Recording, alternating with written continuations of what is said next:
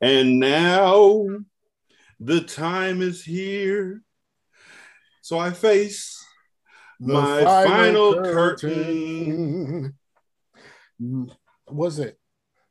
I don't know this. Something I say it clear. I don't know the rest of that shit. I'm okay, then move out my way. I want to make this very clear. Watching this last episode had me hurting.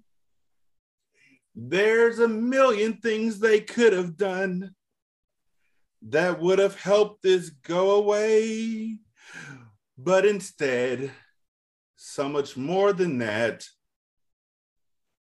they decided to do it the stupid way. I actually I accidentally told the people in the Oz group that I'm a part of that this last episode was a clusterfuck. And it turns out that there's people who actually worked on the show Oz who are in that Oz group. Oh, like it's a real Oz group. And they were like, yeah, opinions are like assholes. And I was like, I don't want to get kicked out the group. So I'm not going to say anything else. I'm just going to apologize real quick. But I was not amused by this last episode. They still didn't do anything for me with the stories they wrapped up. Yes, they wrapped up everything that they could, and they wrapped them up too quick, but a lot of them were just stupid. Like the way they chose to end things were just dumb.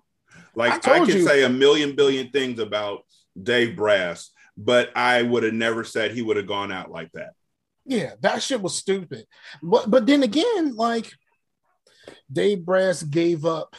He gave up the money. Well, he said he gave him his half or whatever. Well, he said he gave him the money, so he gave up the money, and he ain't has shit else. Mm-hmm. So like I mean, the only reason why he was back in Oz in the first place is because he was still feeling how he was feeling about his shit getting cut. That's the only reason why he was still there in the first place. Once that shit was completely sorted out, he was just like, all right, I still feel this way. So let me do something to the motherfucker who this was really about. Yeah. So to him. So episode 8, the very final episode of Oz, the series finale, is like an hour and 36 minutes long. It's the length of a movie, and yet it tells you nothing that you want to know. Like, that's incredible. I mean, I have seen other finales that don't stick the landing. The Sopranos, for one, as far as the what happened after the lights went out. Oh no, he said that nigga got killed. Yeah, but he finally said that like what 20 years later. Yeah, but I mean, the ending of The Sopranos is oh man, we're spoiling this for Brandon. Yeah, I've never seen it. Okay, then no, we won't, because we'll get there pretty soon. But also in shows that I never saw and never will see, Lost. The whole last season was ass cheeks for Lost. The whole Prison Break, Heroes. Heroes. That was a understandable situation. Yeah, everything past the first season was going to be awful. No, it wasn't that bad until midway through the second season was when the writer's strike happened and they never recovered. Also, the same thing happened. I can't remember what season it was, but the same thing happened with Friday Night Lights. But they actually recovered. Mm-hmm. They were actually able to recover, but they did do a whole fucking season where the big problem of the season in Friday Night Lights could have been solved with one fucking phone call, and no one decided to make a fucking phone call. But that phone call could have fixed that whole end of that season. But you didn't let me say the biggest one of all. I think we all know what I'm going to say. Shout out to Shantae and Jeremy. Game of Thrones. I only seen the first season, so I can't say anything. Oz is up there somewhere, but we already knew that this was coming because, well, the last 2 seasons have been like this. It's been a train ride slowly taking us to hell. And so this episode, for what it's worth, we arrived. Leo's dead. Sister Pete and Dr. Nathan feel badly. They're like, he was the best man for the worst job. And Ardith and Mary Glenn want ex McManus to pick up his stuff for them, but they're not mad at him. They're like, she's like, I felt like Mary didn't approve of our relationship.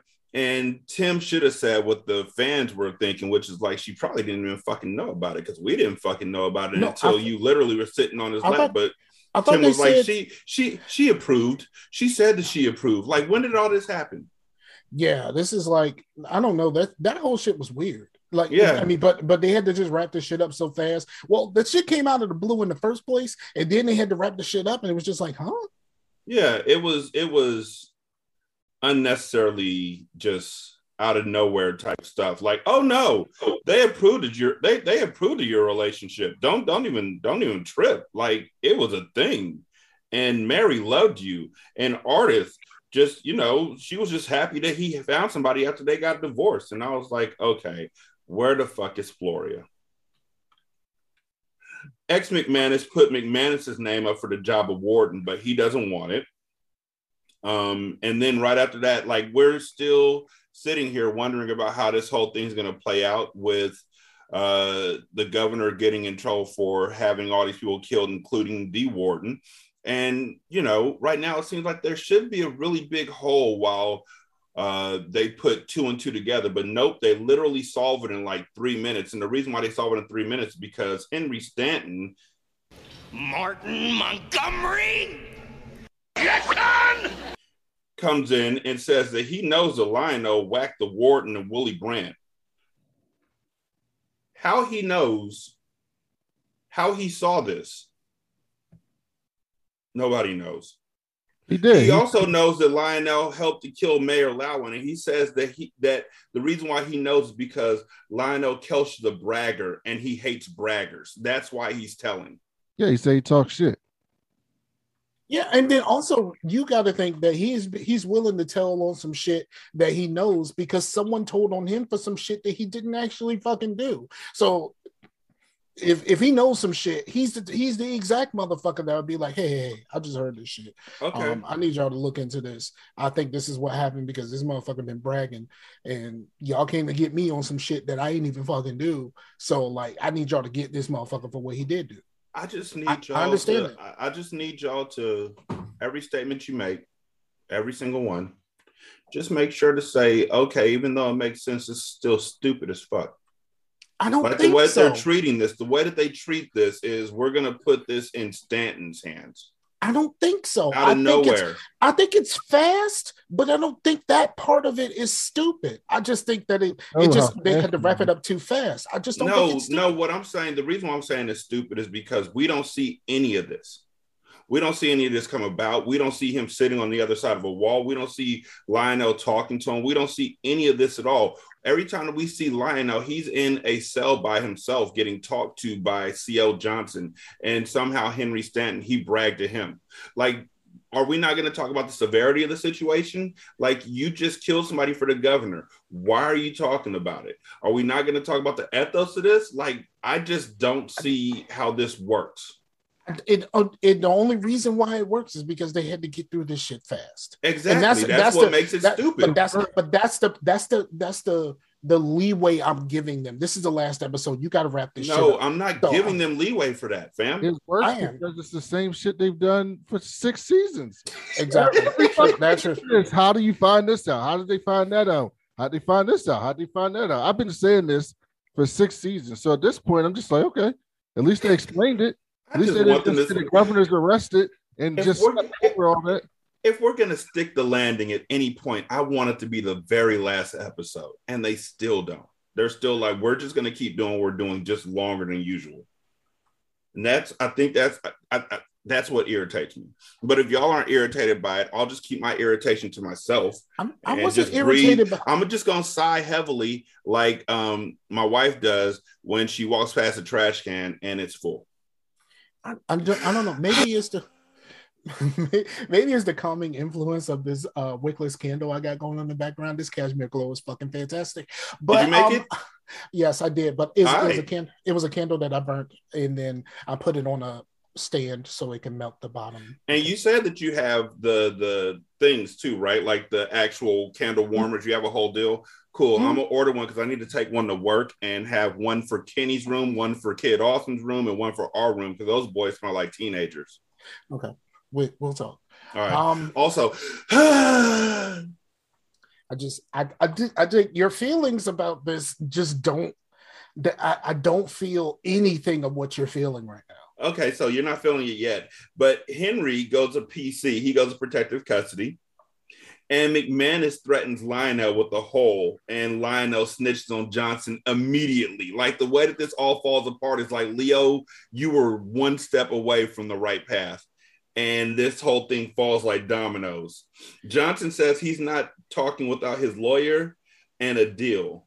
But before that happens, McManus punches Johnson in the face. Mm-hmm. Also, as a side note, I don't know anyone, not a single person, who actually has a lawyer on retainer. But everybody in TV shows who are about to get in trouble are like, I need to talk to my lawyer. I do. Just one, but I do. Are they rich? Yes. That's how it works. It's not going to be just a random CO. Right. Yeah, of course. But I mean, of course, but also this random CO is doing work on behalf of the governor by proxy. Mm-hmm. You really think he don't have access to somebody? Yes. That if this shit gets fucked up? Because I mean, they told him, we need you to kill the warden. Like what? You know what I mean? Like, mm-hmm. I mean, they did tell him that they needed to kill the other guy too, and that's why the other guy ended up snitching. But they did tell him that he needed to kill the warden. It's just like his dumb ass took care of the warden first. I'm just saying, like, when people say, you know, they need to lawyer up, usually the people that I know, that means they're about to get a public defender who's gonna meet them outside the jail or outside the courtroom right before their actual trial. So when he's like, I ain't talking without my lawyer and the deal. Yeah, the lawyer comes to meet you dropping papers all over the floor like the nerdy girl in a 90s movie that's about to be beautiful in about a half an hour. Comes in and calls you the wrong name because we all look just alike in these suits. Right. Nobody has that dude from The Wire. Like nobody has a lawyer like that on command. And I'm also reading, you know, The Cartel, and they have lawyers who are just like, we've known your family for years. And I'm like, I don't know anybody like that. I know lawyers. I jokingly say I had them on retainer. You know what I'm not going to do? I'm not going to pay a lawyer for 30 years just in case something happens. That sounds too much like car insurance. I hate car insurance. I hate lawyers. My car insurance is due in a couple days. My lawyers are due to, I have nothing. What did you say, Brandon? I love both. I got in an accident one time and car insurance paid off my car, and I had money left over to get another car, which I wouldn't have had without car insurance. And we got the Civil Rights Act because of lawyers. So look, what you want? Look, something for real. For real. So they tried to take it down in court for the last 50 years, and lawyers protected it. Okay. So Governor Devlin comes in, and ex-McManus lets him know that Johnson has implicated Perry of the murders. Ex-McManus is now like completely furious now that Leo's dead. Before this, she was completely on the governor's side, but as soon as Leo dies, it's like, forget you. McManus tells the governor that he's next because Perry's been implicated. Perry tries to talk to Devlin and gets told by Devlin, shut up. The governor cancels his press conference and leaves, calling the charges scurrilous, and he says that he'll handle the charges. And McManus says, I don't see how, other than typing out your resignation. And then the governor asks ex-McManus, whose name is Ellie, if she's coming with him. And she's like, no, fuck you. And it basically reminded me so much of Jan. Exactly. I was saying Jan. That I was muted. Who's going with me? Thank you, Jan. Thank you, Jan. I'm not gonna do what you think I'm gonna do. I'm not gonna freak out. What everyone thinks I'm gonna do. Don't worry. Don't worry. I'm not gonna do what everyone thinks I'm gonna do. Flip out, man. All I want to know is who's coming with me. Who's coming, man? Who's coming with me? Huh? Who's coming with me, man? I will. Jan, thank That's you. from a movie. Jan. Huh? Some half-baked. That's half-baked. Yes, I've seen that before. Okay. And he's like, Jan, thank you. Will you be my girlfriend? And she's like, no, I'm a lesbian. He's like, thank you, Jan. So, Quarrence is now the new warden of Oz. He said it. He said it, but a while back when they were at that convention. He was like, "Look, I'm at Lardner, but I'm coming back." Not that other shit. Quorms literally led to Oz going to shit. A man got stabbed right because directly because of his rulings that he was working directly. But remember, because the warden wouldn't talk about it and decided to suppress the information, he was like, well, I just gave you a bad reference. And Quorm's like, it wasn't bad enough, motherfucker. Yeah, because they talked during that thing. They said that wherever he was at Lardner or whatever he was, yeah, he was doing exceptionally well, and he was the warden over there. Mm-hmm. So, like, because of that bad reference, it didn't stop his shine, and he was getting a good look over there. And he told him that he was gonna have his job. Mm-hmm. He told him that day. You know what? So did the drunk dude. He was like, "You ain't gonna have this job for much longer." Well, I just made a face. Watch me as I see. What if? So, Quarrence tells McManus that he has a month before he gets fired because the governor has a hard-on getting him out the office. That's a direct quote. But if the governor goes, McManus may not have to. Also, I'm a big fan of M City. That's what Quarrence tells McManus. I'm a big fan of it. I like it. M City got him that job that he was in. That got him his job. Exactly. Riverdale can't sleep due to excitement about seeing Stella again. And right before she went to the hospital, he professed his love for her. But she told him that he didn't love her, which means she doesn't love him. They hug, and she tells him that she's not used to her new breasts yet. She said that she may forget names and people, and she's sorry for that. She tells Riverdale that she loves him in her fashion, and they hold hands and quote poetry. Then she tried to see Pablo, but she's rebuffed because he's in the hole. She's afraid of what's going through his head right now and wish that he could have books in there. They got Pablo in the restraining chair for that shanking, I guess. I still didn't see it. Like y'all said it was a shanking. I still saw a forearm shiver.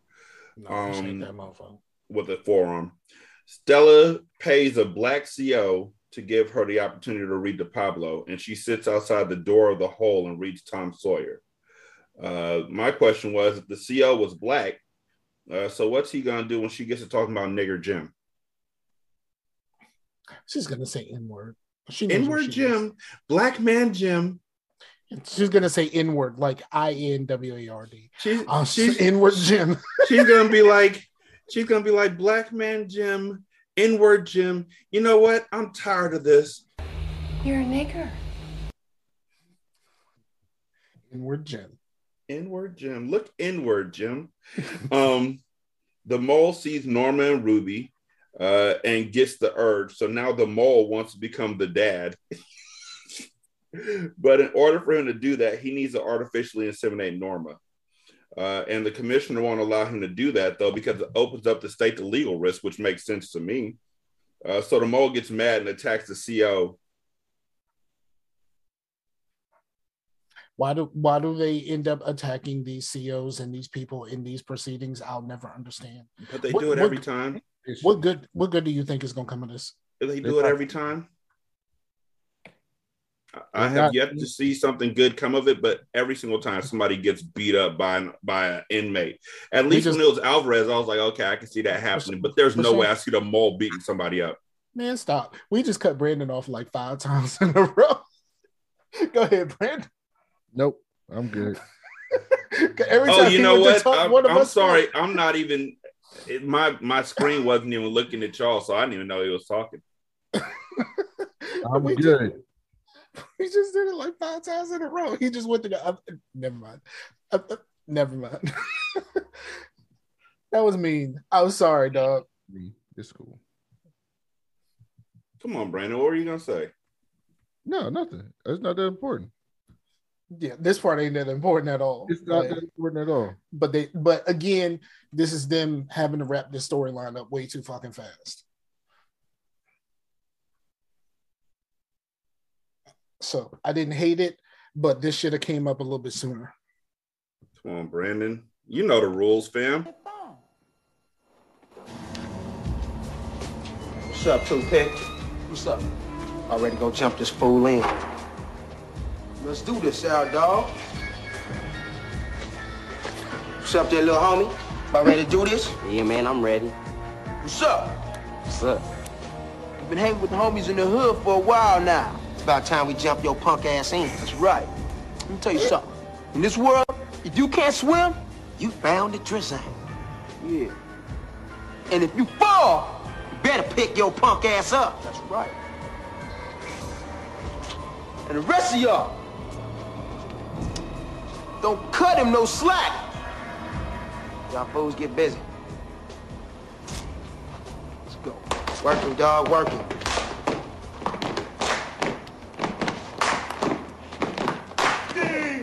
That is his name. If he said hey, he's got to get out the game. Get out the game. That is his name. If he said hey. I don't know what that is. And Brandon has no idea what that is. Basically, I can't wait because we'll be there. We will literally be there after we finish this next episode of Hindsight. Okay, so basically he was just saying this shit is like double dutch. You better jump your ass in when you can. That was basically what he was saying. It was supposed to be like a gang initiation, but it ended up being a double dutch. Yeah. So they were literally jumping him in. Yeah. I've seen that before. So, what were you saying, Brandon? Come on, man. Now I'm really curious. I don't know. Keep it moving. It's all good. It's all good.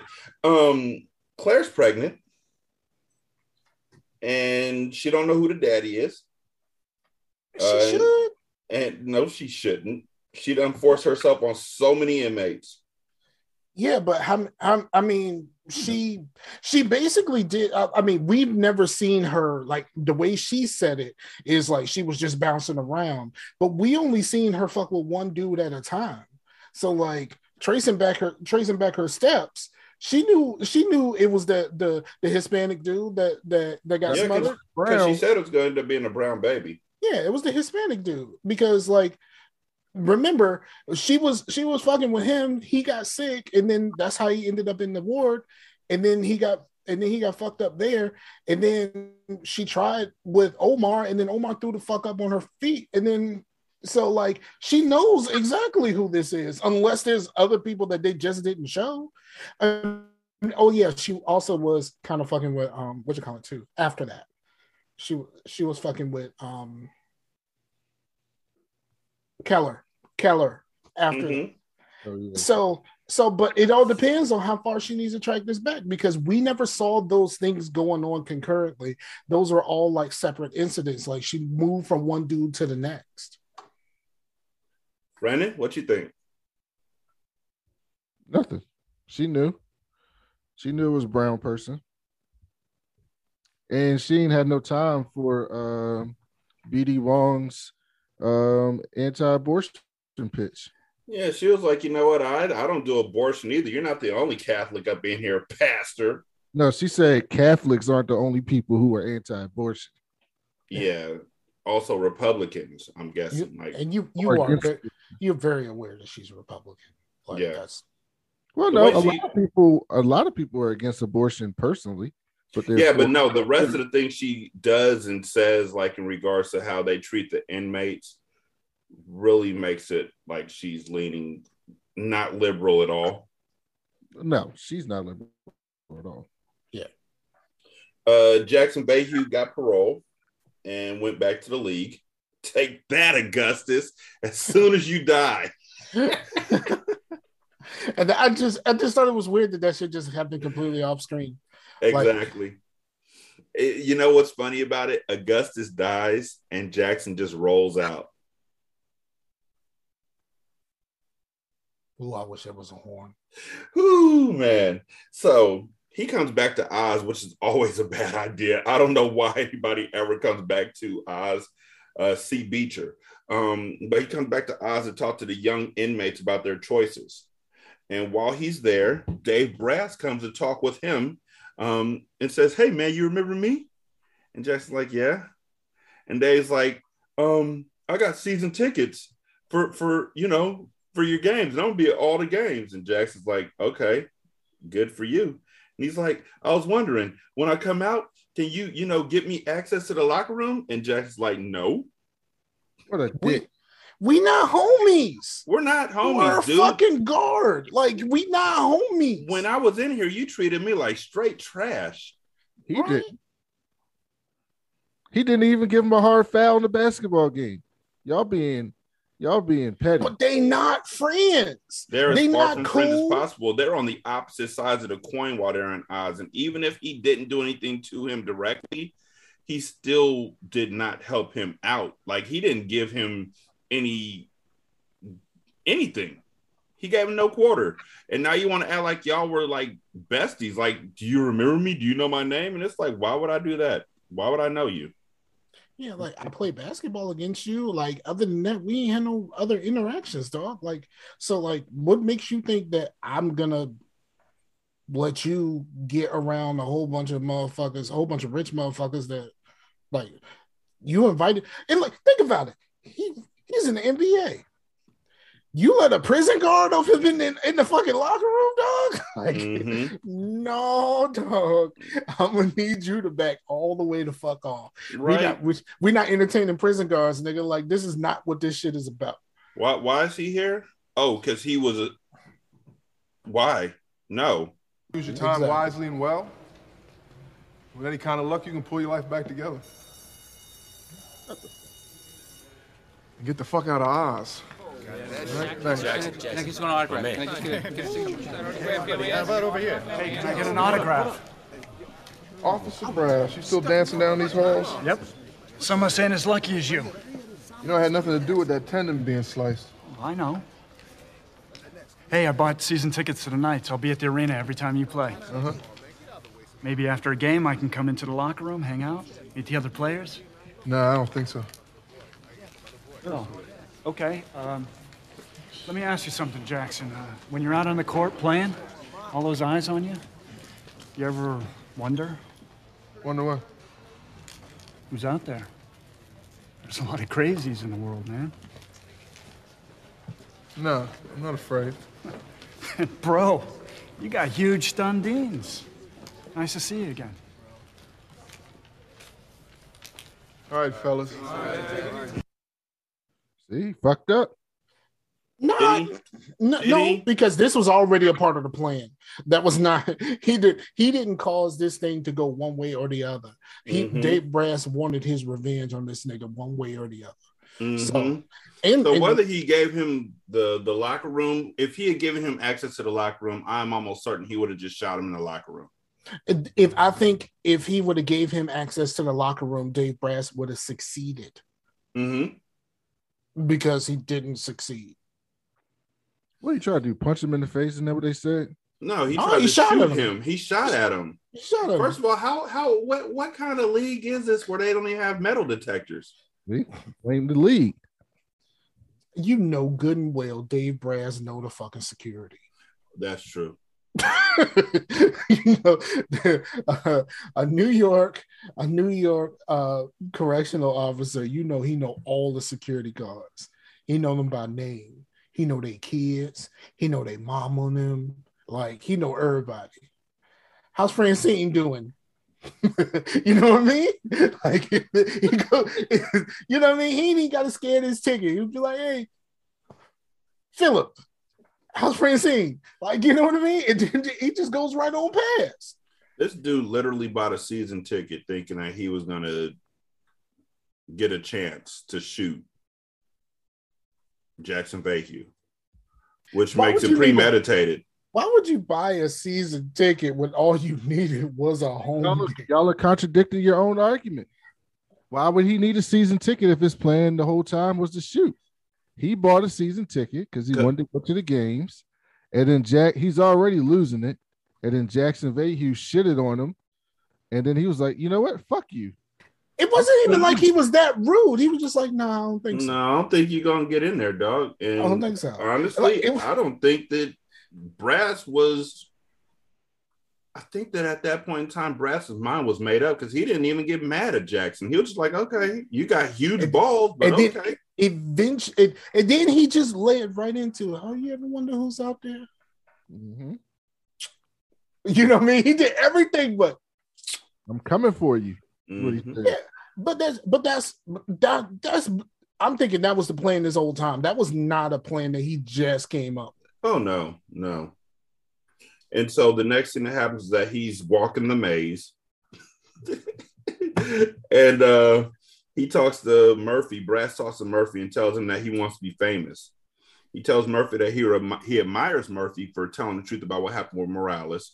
And Murphy's like, you sound like you're about to quit. And Brass like, that's because I am. I'm going to reshuffle my deck and play a new hand. Well, his new hand is going to Jackson Vahue's basketball practice. He didn't even make it to the game. Basketball practice and licking off shots at him. That's true. He never actually made it to the fucking home games that he paid for. So he went past security at the practice and licked shots at him. How's Francine? And now he going to Oz.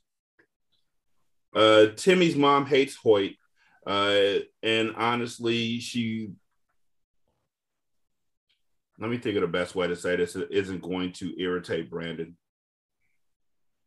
Timmy's mom hates Hoyt. And Timmy's mom is a fake lover of Father Ray, because when Father Ray is like, please don't touch me, you know that I am I've taken a vow of chastity. She's like, how dare you even say I was going to do something like that? I'm a good woman. And then she just goes full on racist. No, she does the exact same thing that her son did. Mm-hmm. Looking for love, and when it gets rebuffed, she goes in the complete opposite direction. Yeah, she does the exact same thing. It's like, oh, that's where he got it from. Mm-hmm. Karens breeding Karens. Hoyt tells Ray that Pastor Dillon didn't ascend to heaven as once believed. They actually just packed his ass back into the wall and sealed him up again. Yep.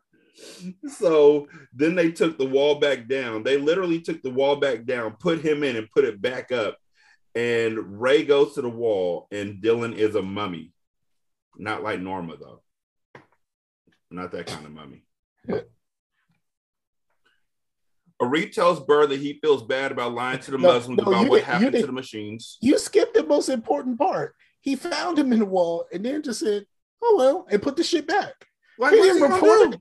Well, he didn't report it or nothing. It was like, yo, this man's body is in the wall. Like, you know, he could have went and told somebody. It was like, hey. I think that honestly, that was a pride thing because he had been telling folks, I think he ascended to heaven.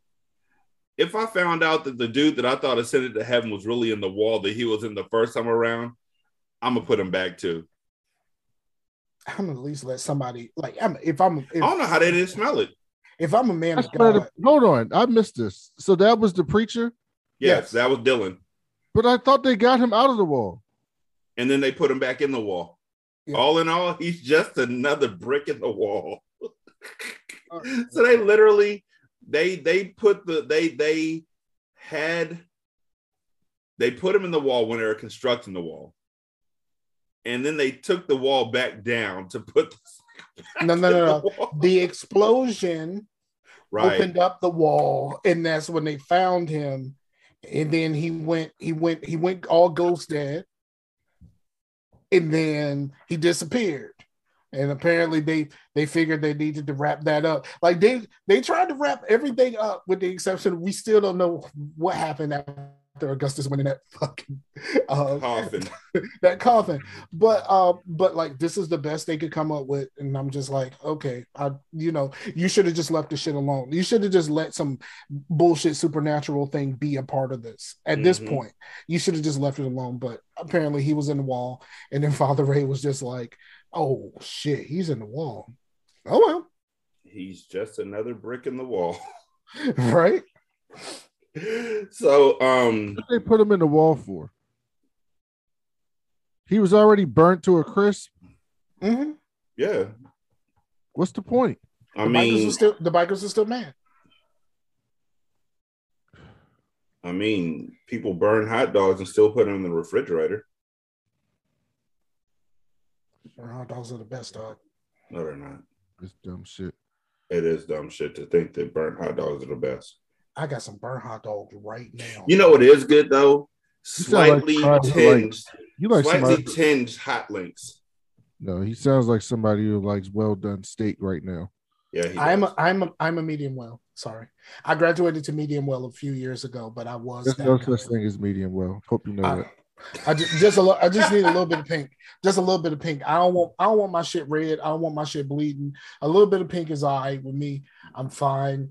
I graduated from well done. I don't want well done means overcooked. Medium well means well done. That's what it means. Anything past medium is well done, is what Brandon's saying. They don't do medium well. That's well done.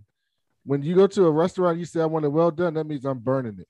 And here's the thing about steak. No, most steak places, a little bit of pink. Give me a little bit of pink. Most steak and stop saying you need a little bit of pink, man. That just cut that out. I'm single, nigga. Shit. But most steak places, they use a sous vide machine to cook their steaks until somebody actually orders them, and then they take them out and they grill them up, which also makes me wonder why it takes them so long to cook them. Because if you get a steak that is, and have you noticed this, Brandon? If you and three other people at the table get steaks and they're between medium and rare, the steaks come out pretty quickly. Mm-hmm. When you get it medium, when you get it well done, Scar, the reason why it takes so long is because they literally have to cook it until it is done. Like there is no juice left, there is no nothing left, and that literally goes against everything that they just worked for with this steak, which is why they come out with such an attitude against you. Why they have an attitude? Well done. I haven't been to a restaurant with a well done person in a long time. I know. I typically don't order steak anyway. Even at a steakhouse, I order one of those like really cool steakhouse hamburger type things. It's rare for me to order a steak. I saw somebody order a steak once, and the chef literally came out and said, "We don't do that here. You don't do well done? We don't do well done here. We don't do that." I respect that chef. I'd have gave him like the server was like, "Hold on 1 second," and left them at the table mid order. He was like, "I'd like a ribeye well done. Hold on 1 second, sir." Went back, got the chef. The chef came out and said, "We don't do that." The chef was like, "We don't do that here, sir." I did go out to a nice restaurant with someone before, and they asked for steak sauce, and I was so embarrassed. Oh my god! So we don't like steak sauce. Like, no, if you're cooking the steak well, you should. If you're doing a good job of seasoning the steak, it does not require steak sauce. They don't even have steak sauce in these restaurants. I was so embarrassed. I was like, the only thing that's worse than people who put steak sauce on a steak in one of these steak restaurants. I'm about to say it. I'm about to say it. I put ketchup on my steak. I keep ketchup and steak sauce mixed. Scar puts ketchup on his steak, man. Ketchup and steak sauce. Trump. Ketchup and steak sauce. Like I mixed the two. Like it's mostly steak sauce with a little bit of ketchup. Swirl that bitch around a little bit. You know what that means? That means you've never had a good steak before. I'm not a steak guy. I'm not a steak guy. I'm never for some steak. I'm not a steak guy. If I have any other, you're not a steak guy because you ain't had no good steak, right? I've never been that guy. It's just like, I'd rather have a hamburger or a hamburger steak. What's The what's fuck a is mashed hamburger taste? steak? Like Steak and Shake? No, are you talking about like Salisbury steak? Yeah, some people call it hamburger steak. Some people call it Salisbury steak. You about to offend? You about to? But no, I don't know how to deal with this. I just don't. I'm not that guy. I'm just not that guy. I made Rashadi throw up. I choked. I did. I have literally told someone in the past, burn that bitch when it came to a steak. I literally told someone that before. That has happened. Like it was on like one of those like there was like a local place called Steak and Ale, and like I knew the guy kind of like, you know, I knew him a little bit, like knew him from high school, and like he was the server, so I'm just kind of like, yo, let me get that whatever ounce sirloin, burn that bitch. Do you know how, was it a nice steakhouse or was it like Outback? No, it was kind of Outbackish. Do you know what happens when you ask for somebody to cook your steak well done? Do you really want to know what happens in the back when you ask them to cook your steak well done? I can tell you what happens. I don't want to know because I don't really order steak very often. So you know what? Fuck it. I'm gonna tell you. So when you order a steak well done, here's what happens. They put your steak on the grill first. They cover it up with a little pan thing so it doesn't affect anything else with all the popping, sizzling fire that's going to hit it. They spritz it so then the flames go up even more, and they literally do everything they can to make your steak as tasteless and leathery as possible. That's what the steak sauce is for. And then you put ketchup and barbecue sauce on top of it and call it steak. I'm just fucking with you right now. Like that does remind me. I have to get this in weekly. That does remind me of a scene on Curb Your Enthusiasm where he goes to this really nice restaurant and the waiter comes out and he wants to make like a change to, you know, you go to a restaurant and they'll have like certain things on the meal, like this comes with a side of this, and this. And you're like, can I substitute this? So he's making the order and he tells the waiter, ask him if they can take this off. But if the chef makes a face, tell him never mind. And so he tells the waiter, he says, like, the chef makes a face, tell him never mind, don't do it. And then the waiter goes back and brings it out. And then he goes to the bathroom and the bathroom's next to the kitchen. And he steps in and he sees the chef and he says, hey, I ordered this food and I asked him to change this. Did you make a face? And then the chef's like, oh, I made a small face. And so he asked him, what's the face that he made? And he made like a face like this, like, and then he goes, the waiter didn't give me that face. He gave me a different face. So he starts arguing about like the levels of the face that the chef made because he wanted to change the food. That's what you do to the chefs. When you say I want well done steak, they make a face. See, this is why I don't order steak. This is why I don't order steak. I want the hamburger, dog. Do you get your hamburger well done? No, medium well. But they have to. They can't. When you have hamburgers at some of these restaurants, like, you know, like a fucking like Longhorn or some shit that. Yeah. They can't. They say they can't let it go like rare or some shit like that. Not with a hamburger. Like they can't. I guess this is privileged me. But whenever I go to a restaurant, if I order red meat, if they don't ask me how I want that red meat, I don't order the red meat. My sister is like the weird one of the family. She wants those like put it in the pan, wait like 3 seconds, flip that bitch. It's 3 seconds. She want her shit bleeding. Yeah, she want it rare. Apparently, that's where you get the most flavor. She want that shit bleeding, and I'm not about that life. I do medium rare at my point where I'm at now. I'm usually medium rare. I can't. I just graduated from not being well done. Have you ever had medium rare? No. Just the idea of it makes it not sound good to you. Yes. Okay, that's what it is. Okay. Mm-hmm. If someone would slip you a medium rare steak, you would be like, God damn, this is the most flavorful steak I ever fucking had in my life. The first time I ever had a medium rare steak, it literally took my breath away. You're gonna be like, God damn, this is what steak tastes like. And it made me mad. it made me mad that it tastes so good because I've been dealing for so long with parents who wouldn't give any option other than you have to eat steak well done. That is the same exact thing that happened to me the first time I had one. And it's mind blowing, right? Like what the, I felt like Arsenio Hall on the Chappelle Show. Why didn't y'all tell me the cheese was this good? That's exactly what it is. I will literally smack somebody. I was like, what? You did? I was like, I'm not eating that fucking bloody undone shit. And they were like, just taste it. And I was like, all right. And I tasted that shit and I was like, oh my. Right? Like, going back? No. And Scar, you gotta stop going to places where they don't believe in seasoning. If you go to a place where they believe in seasoning, you know what they don't believe in? Steak sauce. Do you know where you find steak sauce at, Scar? Golden Corral. I've been to a Golden Corral and I don't know how fucking long. Still exists? Yeah, they exist out here. Well, here's the thing about California. It's they new out here. They back around here. They Golden Corral is back. I went past one Saturday on my way to fucking Hobby Lobby, and that bitch was jumping. And this was months ago. Like we're not talking about. They've been back. Basically, what happened was when Texas opened the fuck back up, Golden Corral has been back in business around here ever since. Did y'all hear about how, and we're way off the subject, we'll get back on in a second, but did y'all hear about how the burger place out here, In-N-Out Burger, has inadvertently become the bastion food place for anti-vaxxers because they failed their COVID tests?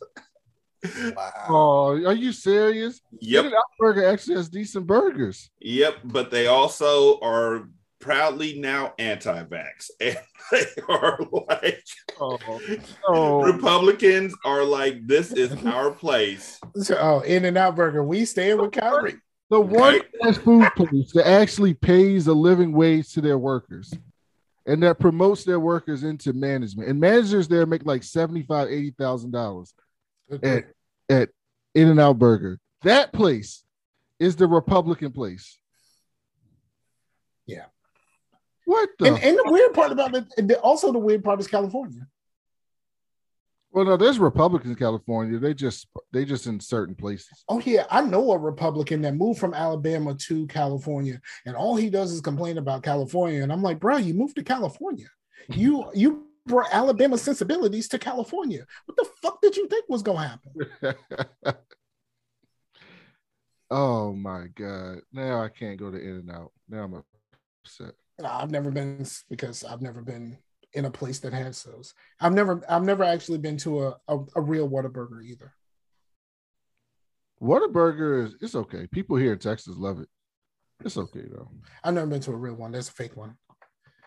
What do you mean a fake one? There was one that was started kind of around the same time, but it's a very small. It's like 2 fucking locations in Virginia. Apparently they were started around the same time, and they're not connected in any way, shape, or form. Oh, so somebody just had the idea to have that name? Yep.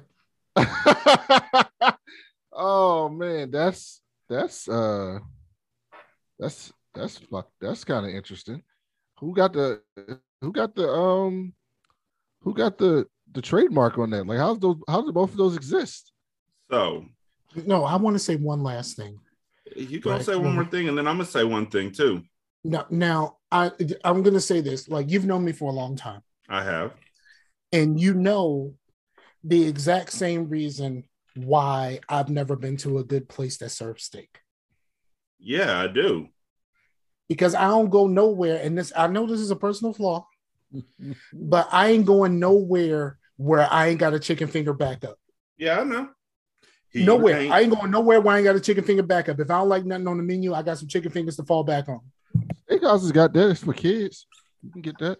No. I'm talking about adult chicken fingers, bro. Like they adult chicken fingers. They just generally sell them to kids. No. I'm talking about I need a platter. Like I need. His idea of a good meal is Applebee's, basically. No, yes, you only go when they got unlimited riblets. Like, you don't go to Applebee's unless they got unlimited riblets. I haven't been to Applebee's in in 15 years, 12 years. So, I did go to Fridays last week, though. I will say that. Fridays is good. I like their bourbon sauce. Their Jack whatever it was. Oh my God, that's exactly what I went for. See? Jack Daniel chicken. Yep. I'm gonna figure out how to make that, and then it's a wrap. After I saw Ghostbusters, I was like, "Huh, it's a Fridays here. I haven't had the Jack Daniel chicken in a while." And I went. So, the only In-N-Out burger in San Francisco at Fisherman's Wharf was closed down for violating the city's indoor vaccine mandate.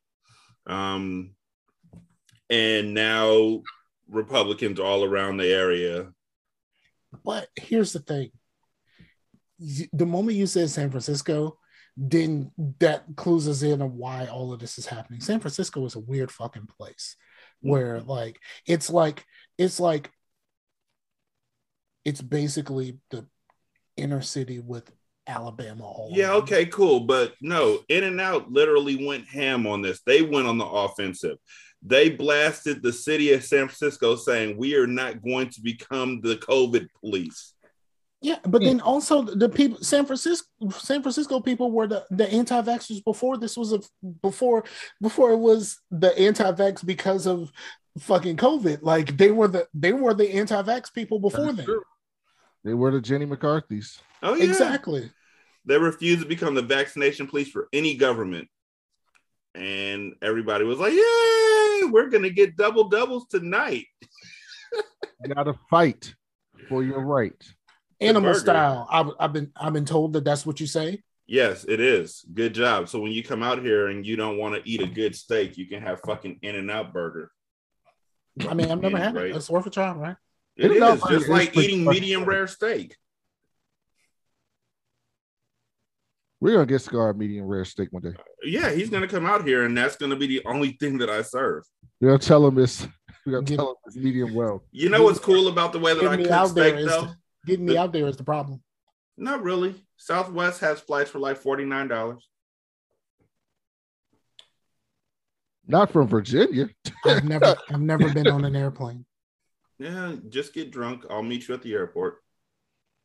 Yeah, the grocery store got these little got like an 8-pack of Fireball shots. Mm-hmm. The regular you can't buy liquor.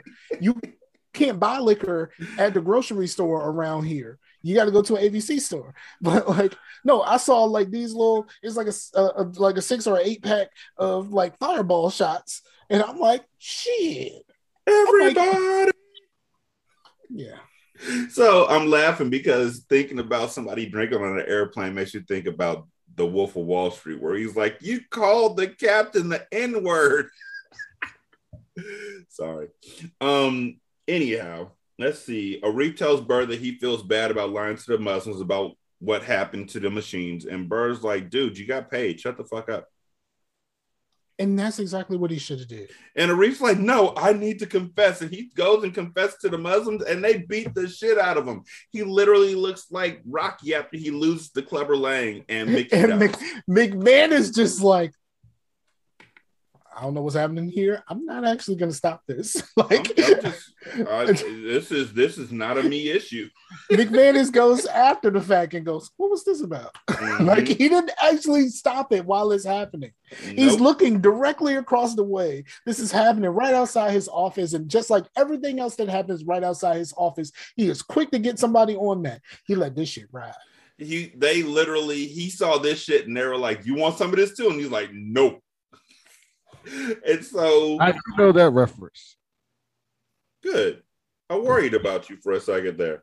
Arif tells McManus what happened, why he got beat up like that.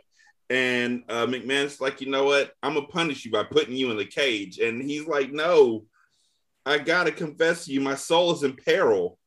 And I was like, "My soul is in peril? Oh, okay, that doesn't sound as good as." McManus, either I find my soul in this place, or I am lost forever.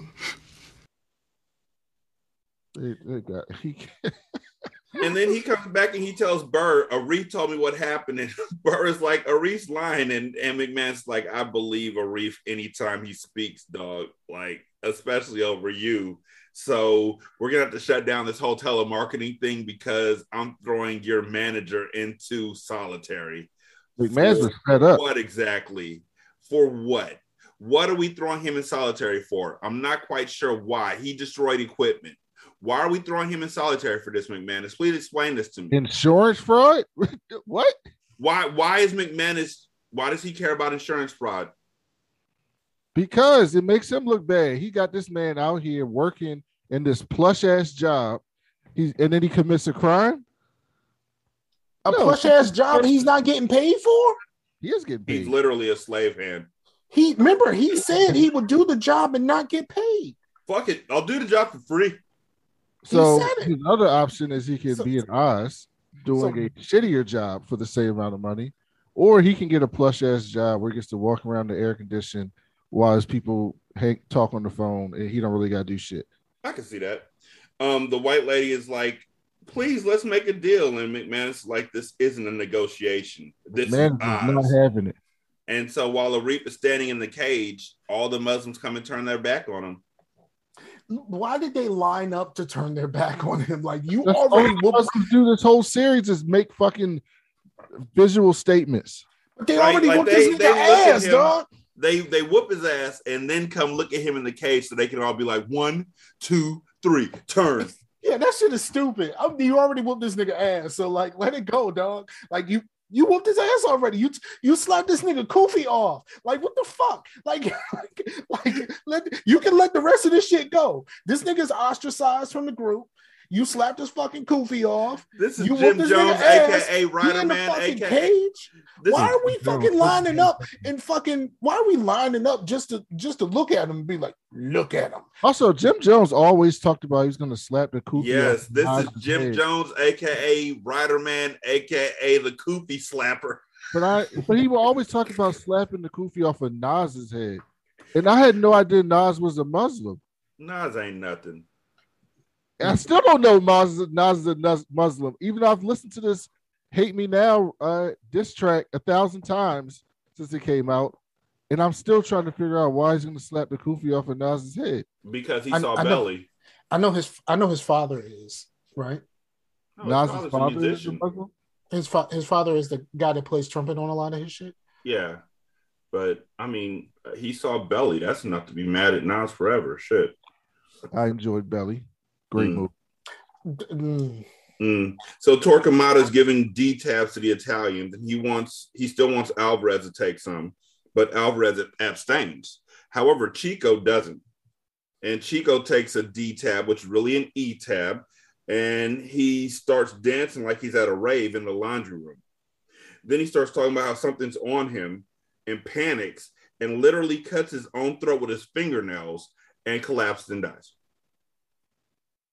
Did I miss anything? Nope. Yeah. Okay.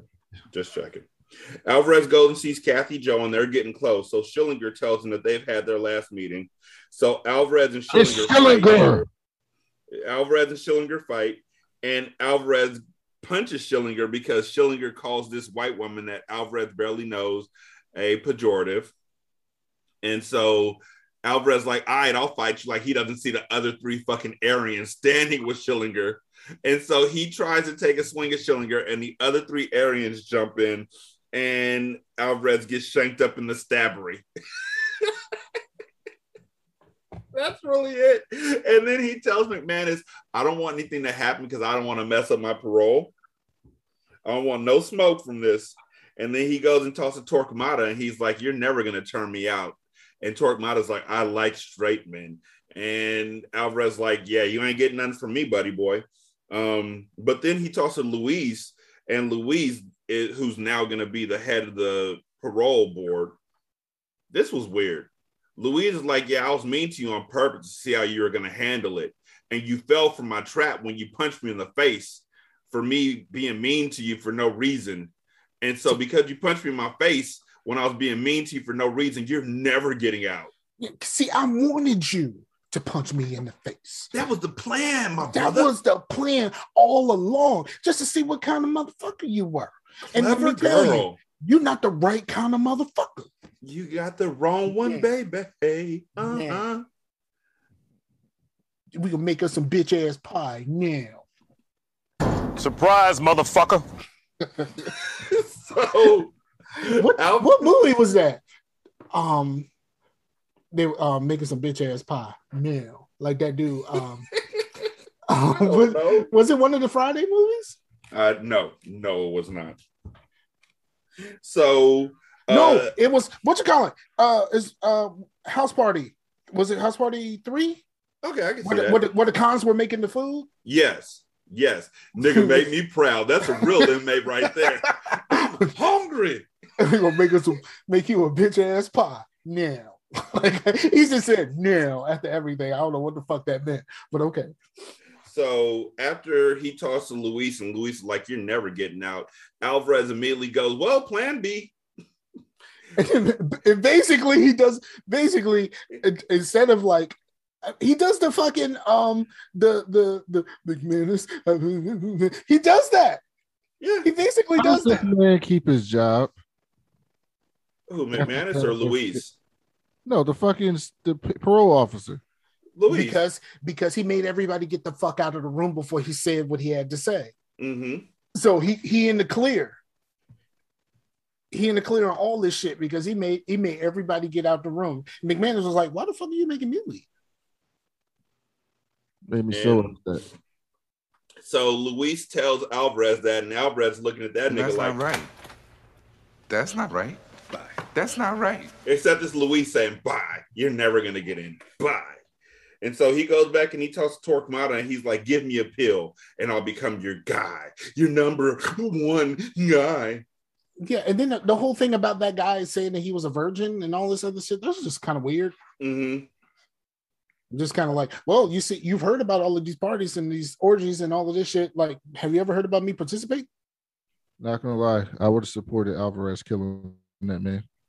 Yeah, me too. I mean, I would have supported him doing anything other than how his storyline ended out. Yep. Idzik gets off death row because he tells Sister Pete that he killed Saeed because of revenge. He killed Saeed because Saeed bought him a cup of coffee in Istanbul, and Saeed was young and arrogant, and they had a casual conversation in which Saeed told him about nightfall and how the world would end. Saeed was laughing about it, but his words cut into Idzik's heart and ravaged him and killed him. So Idzik killed Saeed, and this was all dumb as fuck. Yes. Every aspect of it was dumb as fuck. From the very beginning, from the moment he shot Saeed, this shit was dumb. Mm-hmm. This shit was fucking useless. And Idzik says that the moment with Saeed was the most important moment of his life. But for Saeed... I'm sorry. I don't remember any of it. You don't remember?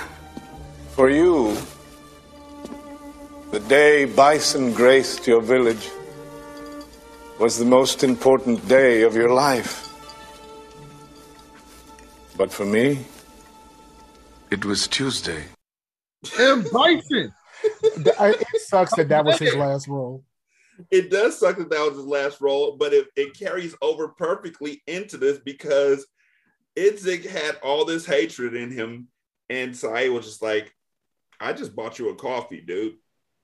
Like, right. you literally followed him from Istanbul back to Oz to kill him because of something he said about nightfall, because you're insane. And knowing, like we said last show, the idea that this shit bothers you so much, but you know it's not happening anytime in your lifetime.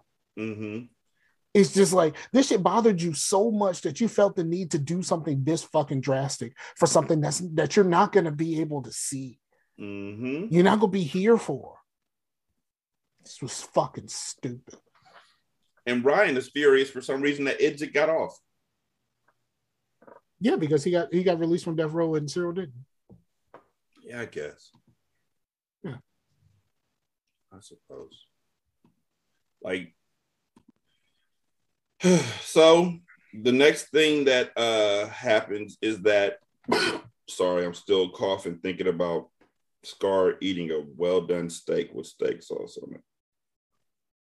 So the next thing that happens is that Seamus goes to Suzanne, who's Ryan's mom, and he talks with Suzanne. First of all, the first thing he says to Suzanne is, "What up, slut?"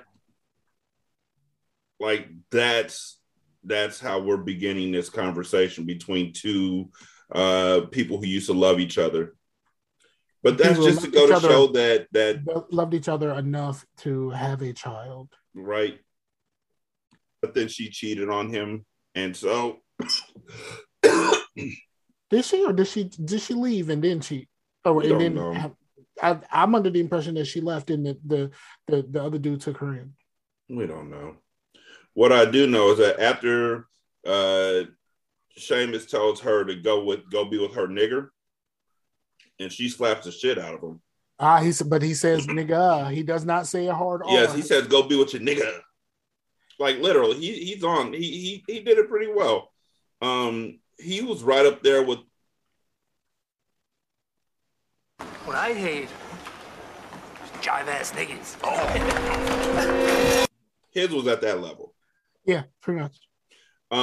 So then he goes and he sees Schillinger to get help, but I mean he fucked up out the gate.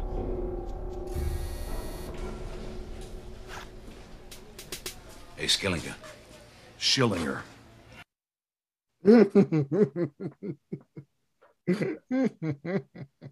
Like, dude, out the gate, the one thing he hates more than anything else is people messing up his name, and you mess it up. Like, where do you get a K from? I don't know. He fucks it up worse than anybody. And then, like, when he corrects you, bruh, fix it next time you go to say it. Remember, but instead, nope. Sorry. I got a job. Needs to be done, and I got the cash to pay for it. Yeah? What job? Kill Joffrey and the Aemon. No, thanks. I said I can pay. Yeah. And I said, no. Why don't you get your boy Ryan to do the deed? Come on, Schillinger. Schillinger! Just move the fuck on. Just move the fuck on, dog. Just... That was so Omni-Man right there. Just move the fuck on. Like, I don't even got time for this shit right now. Like, I don't even want to entertain this shit. Just move the fuck on. Just move the fuck on. So so Seamus tries to pay a CO to look the other way while he tries to shank Nema, but he fails, and Nema shanks him instead, and so he ends up in the hospital. Ryan tells him to go and see Cyril. And of course, Nema ends up in the fucking hole. Yes, for self-defense, of course. Yeah, that's the way this works. Always. Ryan tells his father, who ends up in the hospital, he tells him, go and see Cyril. And Seamus declines.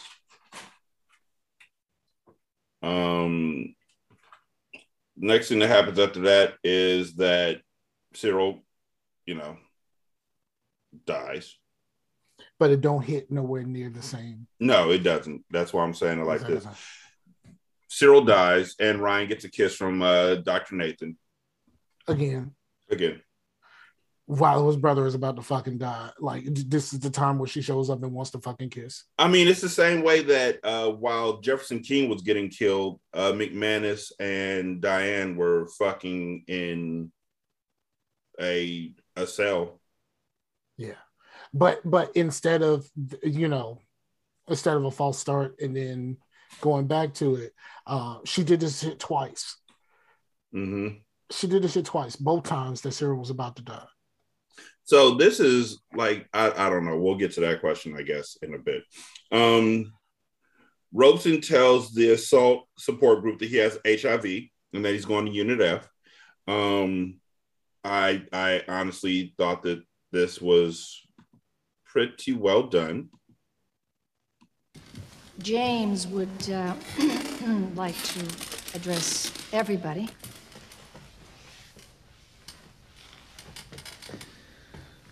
Well,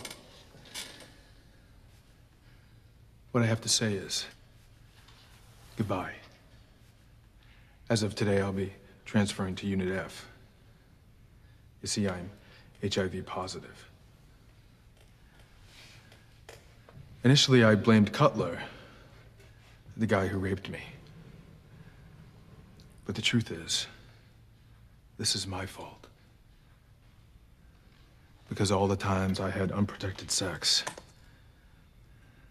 thinking I'd never be the one to catch my dick in the zipper.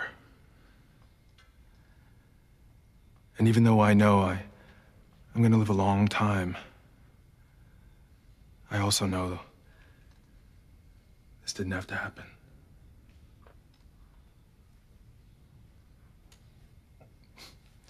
Anyway, I'm glad I got to spend some time with you guys.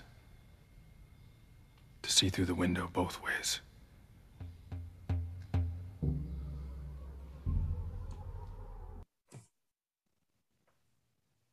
I thought that.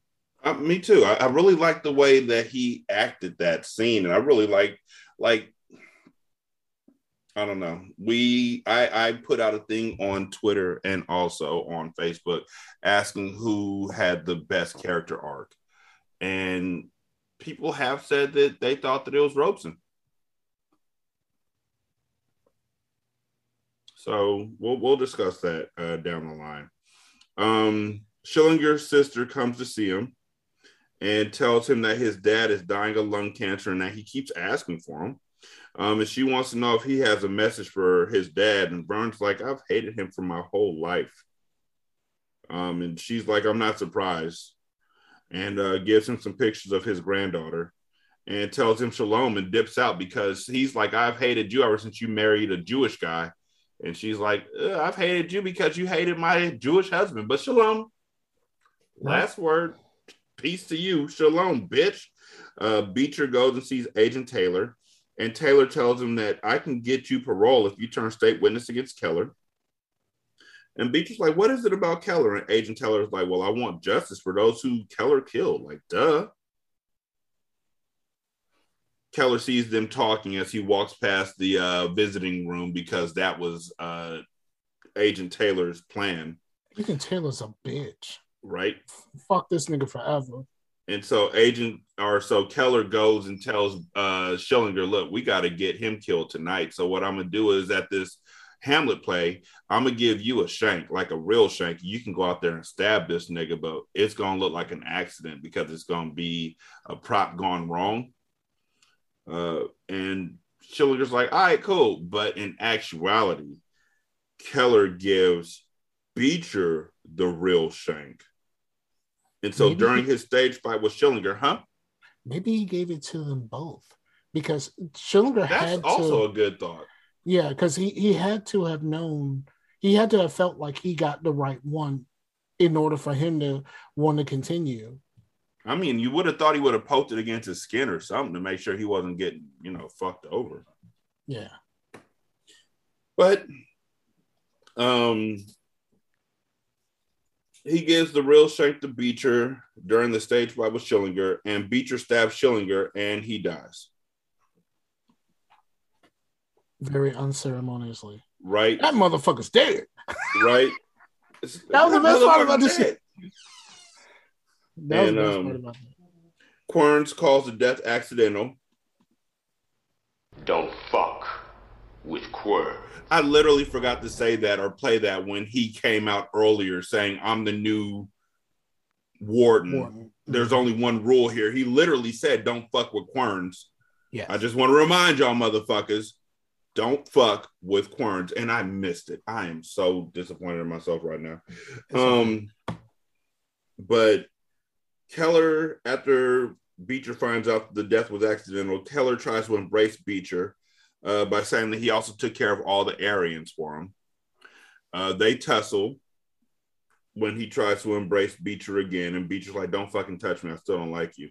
How'd you even get in here? And he was like, well, I talked to Querns and McManus, and they decided to make me your roommate. And Beecher and he tussle, and Keller gets thrown over the second tier of M City. Keller throws himself over there. More or less, yeah, and dies. I don't get it. I don't get why he would do that. Me neither. Fuck Beecher. Because Beecher rebuffed him. He said, all right, if you won't be with me, I don't need to be here, and fuck you. Because they're going to blame you for this. Yep. Yeah, because now, I mean, Schillinger's death might have been accidental, but how are you going to explain Keller dying right behind it, I guess? Mm-hmm. They never actually say. Beecher tells Sister Pete about the how Keller said that he took care of all the Aryans, and Sister Pete's like, how that happened. We find out that Keller put anthrax in the mail, I guess. Yep. And an Aryan opened it, killing everybody in the room. And I read a review where someone said that it was kind of insinuated that that Beecher eventually went to death row and died. I didn't see that. I wouldn't have seen that coming, you know. Mm-hmm. But yeah, so because there's anthrax, they have to move everybody out. And then the most fucked up shit, right? Okay, anybody who's watched anything with hazmat suits know that they fucking put on the suits, make sure everything is good, and they tape the seams. They shits was not taped, and I'm like, bro, y'all gonna get fucking anthrax. Yeah, and then they gonna die. Yeah. Everybody dies in Oz. Yep, everybody gonna die. And that's the way that the show ends. Not with a bang, but with a whimper. I told you the shit just ends. Like, it just, all of a sudden, it's just like, they open that thing up, like, what the fuck is this? They open it up, they drop it, show's over. Whimper. So do we want to do the email now from Joe? Yeah. If you want to, we can. I'm down for it. Okay. So we did get an email from Joe that literally said, do not read this until after you've seen the finale. And so I saw the finale, and now I'm going to read this email. Dear Brandon, Derek, and Scar. Dear Scar, Derek, and Brandon. Dear Derek, Brandon, and Scar. Now, said all three of us in the beginning, so nobody has to say, why do you say Derek first? Because he did. First of all, thank you all for doing what you do. Thank you for providing me this excuse to rewatch my show. Thank you for giving me some fresh content to go along with my rewatch. Thank you for not rage quitting when the show pissed you off. Thank you for all the laughs. And of course, thank you for the numerous shout outs on the air or just online. First of all, 3 major flaws without the series, aside from their lack of supervision and a lack of common sense that was never discussed. The drug of choice in Oz is heroin. Okay. But a lot of the heroin users are big, healthy-looking guys like Adebisi, Poet, and Jackson Vahue. Also, they use it socially addictive like cocaine. Heroin is not a social drug. But you also have a whole bunch of dudes who have nothing else to do but get high, and when they're not getting high, they go to the gym and work out. This is not like they have the option to fucking go hang out and just kind of chill the fuck out in their rooms. They don't have that option. They don't have that luxury.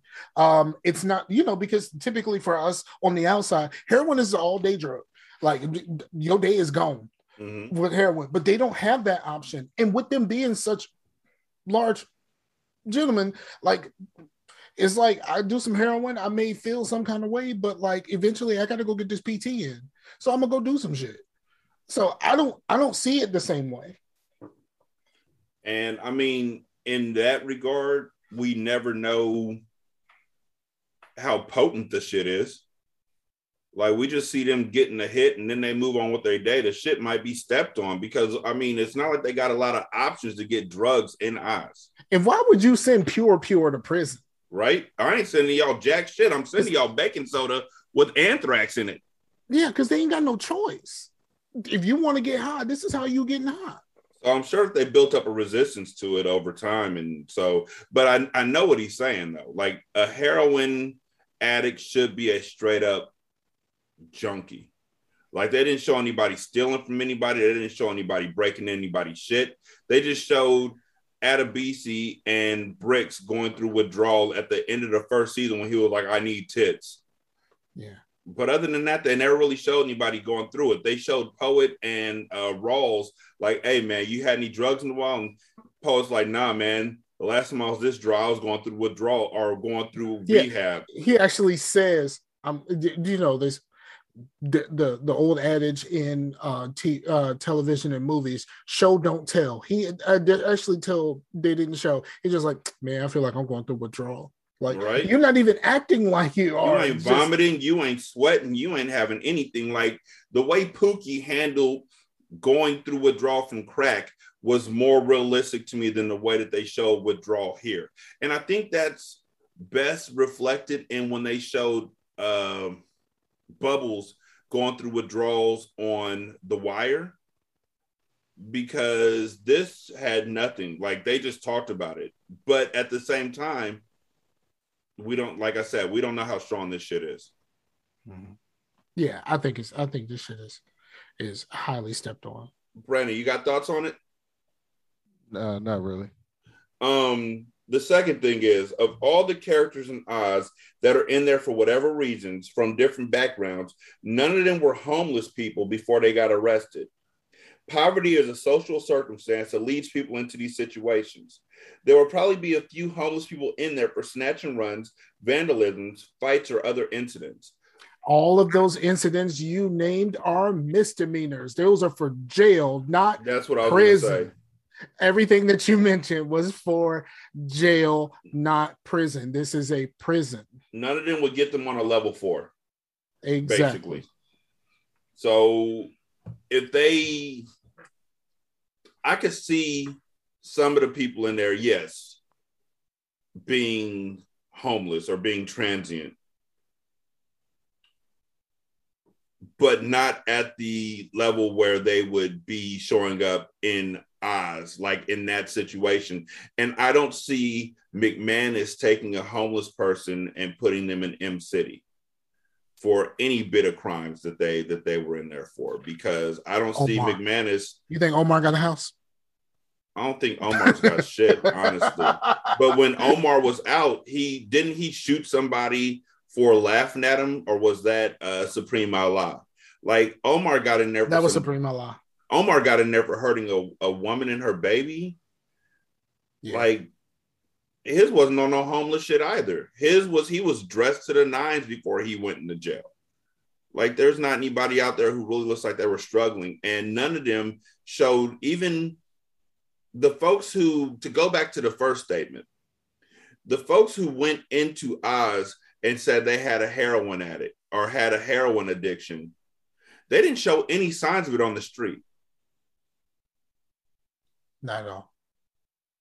So I think I don't think the show as a whole dealt with addiction as well as Future should. Exactly. I think that they built off of that, and for folks who like Oz, I urge you to watch The Corner. Like there are steps to this. Oz was the first step. The Corner, which was a mini series that Rock made, that Alva Case made, was the most visceral look at drug addiction that I had seen. And they even did it a little bit in The Sopranos. It got better in The Sopranos, dealing with the way that Chris was dealing with his drug addiction and trying to hide it and shooting up in his foot instead of anywhere else where someone would notice, and that kind of stuff. How they dealt with that was a lot better than this late 90s, early 2000s show. Yeah. I mean, it's the same way that they dealt with the internet on Oz. There wasn't a lot of research into it. Number 3, the revolving door wasn't seen very much. Only Beecher and Poe went all the way through the revolving door. It happens a lot more than this show depicted. When Kirk Acevedo had to leave for Band of Brothers, this probably would have been an opportunity for the revolving door.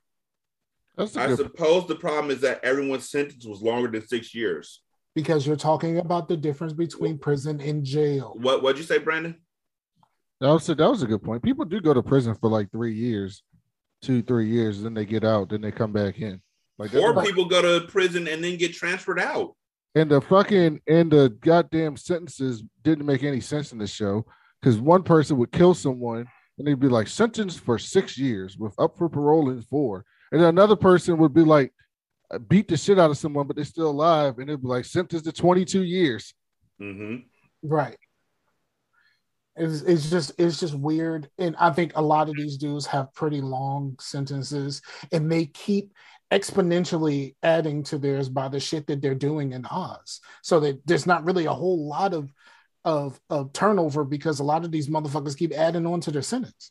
Honestly, I think that when David Simon started writing The Wire and The Corner and Homicide, that's when the need for realism changed as far as HBO, and that's when the game really changed.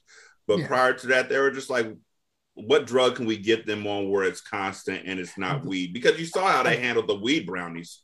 Yeah, I think the realism in TV came in with The Sopranos. Mm-hmm. This is pre-Sopranos. So that's when, so like we can just chalk this up as this is pre-Sopranos. Yeah, this is the closest thing to this show was Dream On, as far as HBO shows. Like Dream On came right before this, and then The Sopranos came after this, and that's why they say The Sopranos changed the game. Yes. This finale, Sopranos also made us root for the bad guy, really root for the bad guy for the first time since like Scarface. Yes. This finale, they just gave us unfinished business on purpose. I guess it is up to us as the audience to decide what happens to the governor, McManus, and Beecher. So, Brandon, what do you think happened to the governor, McManus, and Beecher? Or what you would have wanted to have happened? I think the governor got off, because he always gets off. I think McManus is still trying to make Oz better, and nobody's listening to him. Mm-hmm. And Beecher, I hope that they realize he didn't do that shit to Keller, but he probably got pinned for that shit, and he in jail for life. Scar, what do you think? Oh, this email is the whole thing about Beecher's fate. That's where I read that at. Yes. So what do you think happened, though, Scar? Okay. I think the governor gets caught up and has to vacate his seat, vacate his position, but doesn't get like super caught up because like he knows people that know people. Mm-hmm. So like, yeah, you got to give up being the governor, but like go somewhere. Like, and they're not gonna send him to fucking Oz. They're gonna send him to Club Fed, and he gonna spend a little bit of time there, do some house arrest like Martha Stewart, and everything is gonna be great. I think they eventually convince McManus that he needs to run the whole place. I think eventually that's gonna come about, because I'm honestly, based off of the only evidence that we have is just this show. He's the right guy for the job. Yeah. At this point. And with Beecher, I hope somebody just realizes that he didn't actually do this, and like he can fucking finish out his time and just go to fuck home. He should have been out of this fucking place. Just go home and just follow up with your daughter's teacher and like live your life, dog. That's what I hope for him. But like, I feel like Beecher became Rebato. I feel like Beecher never gets out of jail. I can see that too. I'm saying this is what I hope for him. Yeah. As of what I think happens, yeah, Rebato. He's just in there forever because like the reason why he came back is like the dumbest fucking reason ever. Mm-hmm. And like he didn't learn his lesson, and now I feel like they had him dead to rights with witnesses as far as Keller's death. So he didn't get death penalty because he was defending himself, but at the same time he gets life in prison without the possibility of parole, and he becomes Rebato. But I also think that at the end of the day, Sister Pete is going to save Beecher's life. And you know, she might have been able to pull off getting his sentence commuted if Leo was still alive, but Querns don't give a fuck. I still think and she's so the, until I think she's the reason why he doesn't die. Yeah. If I think she's the reason why he doesn't die, because like they're gonna trust her enough to say, like, I know when somebody kills somebody. This motherfucker didn't kill him. Yeah, very true. And I think that when McManus gets to finally take over as warden, or when he finally agrees to become warden, the first thing that he would do is fight to get the sentence commuted. But the problem would be, in the same hand, I don't think the governor goes to jail at all. I think the governor gets pushed down to being the chair of committees and just has to take a back seat. And is quiet for the rest of his campaign, but he slips through again and nothing happens to him. But what he does, because McManus and Ellie, I guess that's ex-McManus's name, but because McManus and Ellie rose up against him, he makes their life a living hell. And so McManus ends up not even working there. I feel like McManus leaves there and goes to a different facility altogether, like Lardner or something like that, and becomes a warden at Lardner. But wardens are hired by the governor. So I feel like McManus, no matter where he goes, the governor is like, I'm on your ass. And McManus never finds happiness again in that state and actually has to leave and go back to New York, where he ends up working at the cafe right outside of Attica. I can see that too. But he's happy because he's able to tell the story of what his dad did. And, you know, he gets to do something that he actually has in his blood and his family line. And he works at a place where the jukebox plays the Camptown Ladies. It plays the Camptown Ladies and it plays the Beatles. Camptown Ladies. And yes, it's the Camptown Races. I do want to remember that because a listener did tell us it's not the Camptown Ladies, it's the Camptown Races. So yes. But it's the Camptown lady in the movie. Yes. The movie that we keep referencing. Now, Joe wants Beecher to get the case from Keller's death dismissed. Eventually, he gets paroled and just doesn't look back. Wouldn't even say hi to Sister Pete if he saw her in public. He wants the governor to get arrested, and maybe Idzik uses him to finally get himself on death row. And he wants McManus to keep his job, but eventually leave and become a parole officer or social worker who helps get these guys back into society. But it's I could see social worker, but not parole officer. I could see teacher or cafeteria or restaurant guy. Yeah. But it's Oz. Worst outcomes is possible always. So here's what he thinks does happen. Politicians get away with everything in real life, so the governor will definitely get off in this case once again. So McManus will be completely fired, and that means Beecher gets executed. Actually, Augustus' narration at the end confirms Beecher's death, or confirms Beecher's fate. A man goes to prison and dies. The show starts with Beecher, Alvarez, Groves, and Say Man 1, Markstrom, coming to Oz, and two of them died right away. Alvarez was just trapped there. I guess simply put, it's about how Beecher went to prison and got himself on death row with all the who and why around him. They just didn't show him on death row or being executed. Thanks again for this podcast y'all do and all the interactions. It feels like I made 3 online friends. I'll see you next on Orphan Black.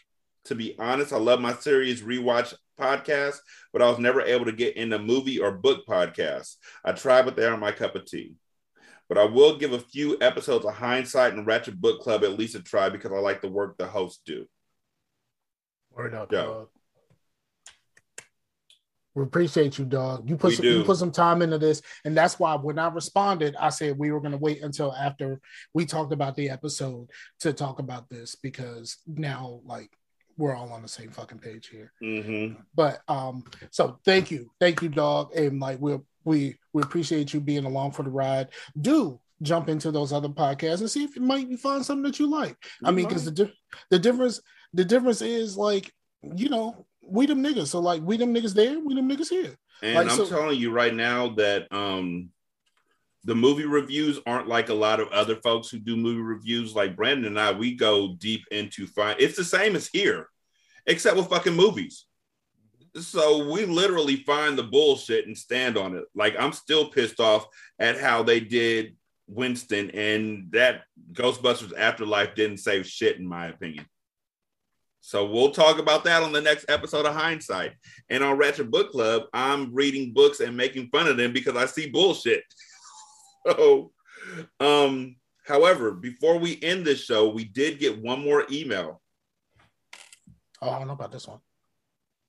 The title is... We can't see that's just a screen. I know. That's why I didn't even try. I tried to hold it up to the screen and I didn't. But the title is Rashani Derek's Jokes So Trash. The nigga wrote back. He wrote back? He wrote back. And I am so happy to end off the last episode before we do the series finale closing episode. We're reading this nigga's email. The nigga's name is goddamn Ogden. Ogden. His name is Ogden, my niggas. Ogden. Your name is fucking Ogden. I know Ogden. The nigga got a name like an offensive lineman, my nigga. You sound like an offensive lineman from BYU, my nigga. Anyways, I know of Ogden Morrow from Ready Player One. That's the only Ogden I know of. Ogden. Anyhow, you should have a nickname. It should be O-Dog. So O-Dog. No, this nigga's a Augie. Like, Augie? Augie Doggy. Augie Doggy. So Augie says, what up, y'all? I just got to the Famous Last Words episode released on September 2nd. I'm not going to lie. Y'all roasted the fuck out of me. I like this nigga. Little nigga got heart. No, hey, Augie got heart, though. Put your chin up, little Augie. Little Augie got heart, though. Sending emails on my granddad's account. I laughed out loud. I enjoy the show. That's why I listen. But I had to be honest, man. You corny as fuck. It's cool, bro. Embrace it. I'll take my L's. You sounded so butthurt and offended, or maybe it was an episode. And honestly, I can't tell you if it was an episode, but it definitely wasn't the fuck you. Y'all keep doing your thing. That's it. That's the whole thing. Shout out to my nigga Augie, dog. Man, Augie, my nigga, look, when you get through all of these episodes and get to us, because I know you don't have the data plan to have unlimited data, and so you got to wait between podcast episodes to listen to us. I know that's what's going on, dude. This nigga got a smart beat phone, please. This nigga got a fucking jitterbug phone. This nigga still on his pager plan. Like, nigga. This nigga only got service at the library. This nigga got to pay 10 cents for text messages. This nigga got to stand next to somebody else and just get off on their cell phone service. So, your shit at 7, my shit at 9. Man, why you got 4 bars? I only got a half a bar. My shit ran to the motherfucker. You still got a flip phone. This nigga got a Metro PC. He has a flip phone. This nigga walking around with a razor like that shit is the new hotness. This nigga got a 2-way and got nobody to talk to. This nigga still on Nextel chirp, dog. Like, y'all proving this man point. You're proving this man point. It don't matter. He ain't gonna hear this shit for another 2 years, right? But we not corny though. We could have had a rich NFL Hall of Fame lineman listen to our show. Could have given us money. Could have bought us 1 million coffees. Played for the Baltimore Ravens. Maybe that's how you found this because I'm from Baltimore. And now y'all done went and ruined it. Now we ain't getting rich. It ain't my fault. The nigga's name is Augie. This nigga's name is Augie. Fuck that shit, dog. Hall of Fame right now. Jonathan Ogden. You know what, Brandon? The more you talk about, the more I think you wrote this fucking email. Augie the 17th. Like, this is a family name. Hey, listen, John. Nigga, your parents named you Ogden, dog. Like, I don't want you to have nothing else to say other than nice things going on. You can fund me, right? Send me money for my show. I'm not roasting you. So you can send me money. I'll accept it. Look, I'm a Ravens fan too. So on top of that, I'm a Ravens fan. So and I'm from Baltimore. So and you took a picture of my mother. I got a picture right in my phone with you and my mom. So when you get there, send me some money.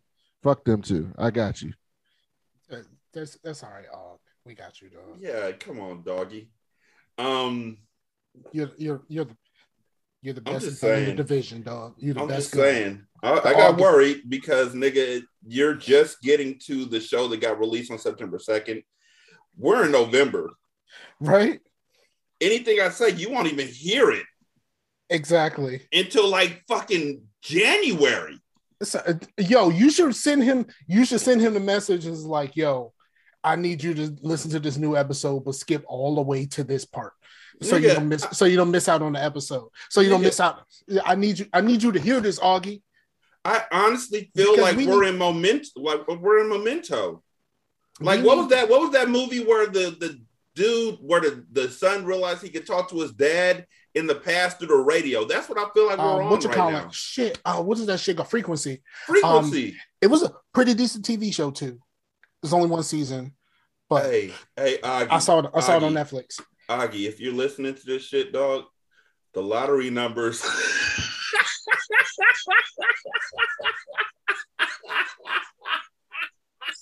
Oh my god, this nigga Augie is in the past. Like, I feel like we can make differences.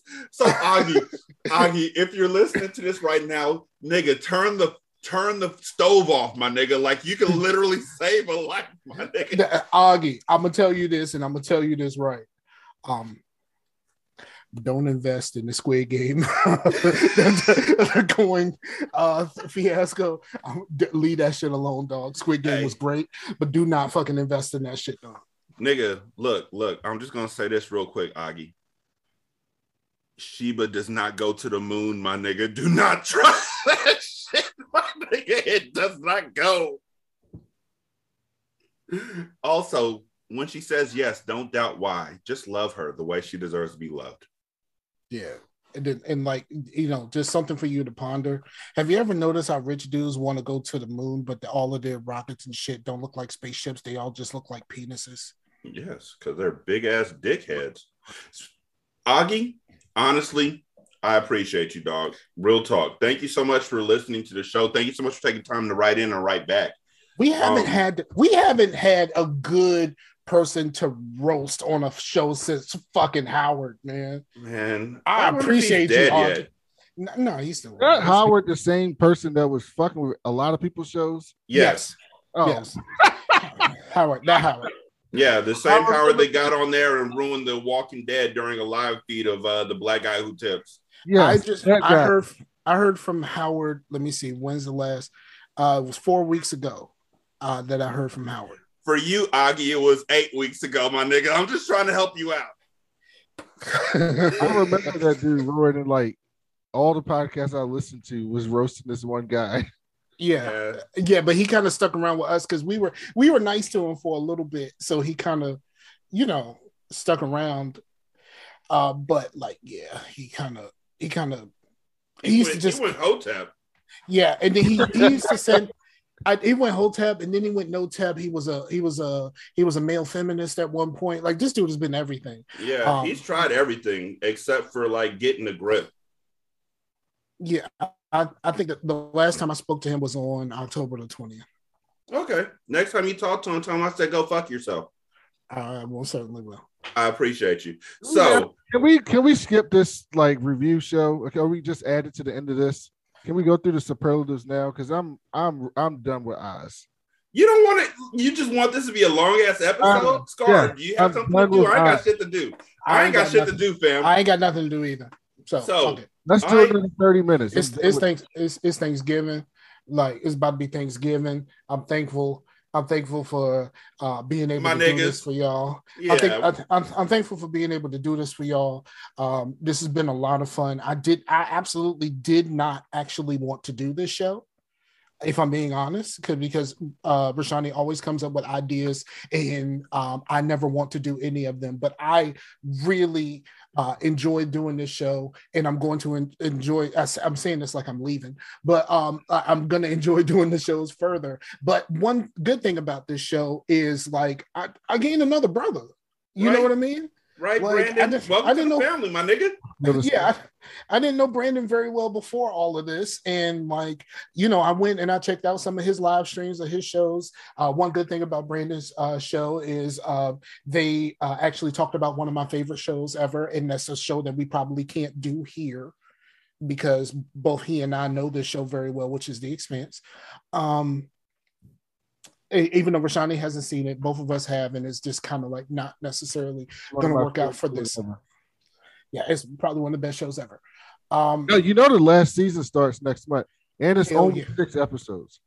Ava Sarala is the queen, dog. I fuck with Ava Sarala. She's also Auntie Ron from Mass Effect, which Mass Effect is my favorite game. So you know Mass Effect. Yeah, she's Auntie Ron. She also played in the motherfucking Punisher.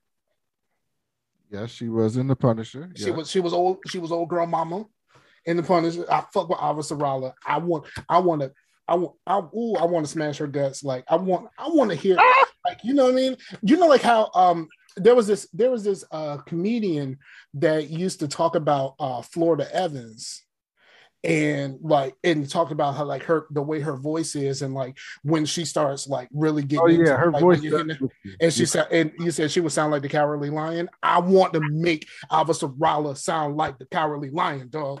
Yeah, her voice will get you. Yeah, whatever. Fuck that show. So, yeah, y'all fuck with that show. Shows, all the great shows. That's a really good show. I'll watch it eventually. I will. We got through the first like 2 seasons, then it got like really sci-fi on me. Like went all the way sci-fi. I watched 3 seasons during a work week, but I finished that shit in a week.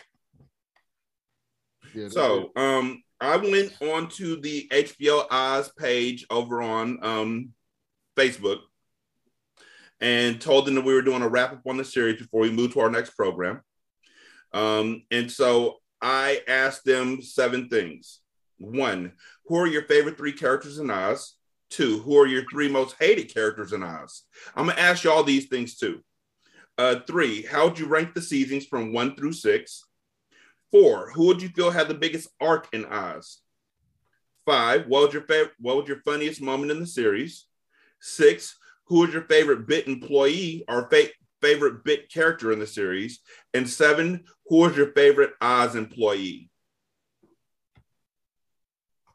So, before we go any further, Scar, who are your favorite 3 characters in Oz? Beecher, let's see, Beecher, Rebadow, and surprisingly, I'm gonna say this, and it's Brandon's gonna light up, but it's McManus. That's right. Brandon, who are your 3 favorite characters? Schillinger, McManus, and Saeed. Okay. I forgot about Saeed, dog. I loved his overacting ass. My 3 favorites are Saeed, Adebisi,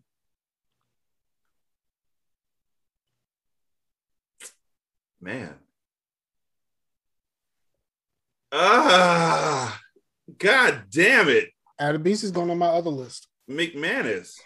Like, McManus did have that heart, and he was like the heart and soul of Oz. So, God damn it, I hate that guy. Who are your 3 most hated characters, Brandon? I mean, meta, not like that I hate it in the context of the show. Like that I didn't like. It annoyed me. Yeah. Oh yeah, that's easy. Omar White was annoying as fuck. What was that other guy's name? He left the show early. Snake. No, what was the guy that Snake makes a list because that nigga was stupid. that punched through the wall in Death Row? Oh, the surprise motherfucker guy.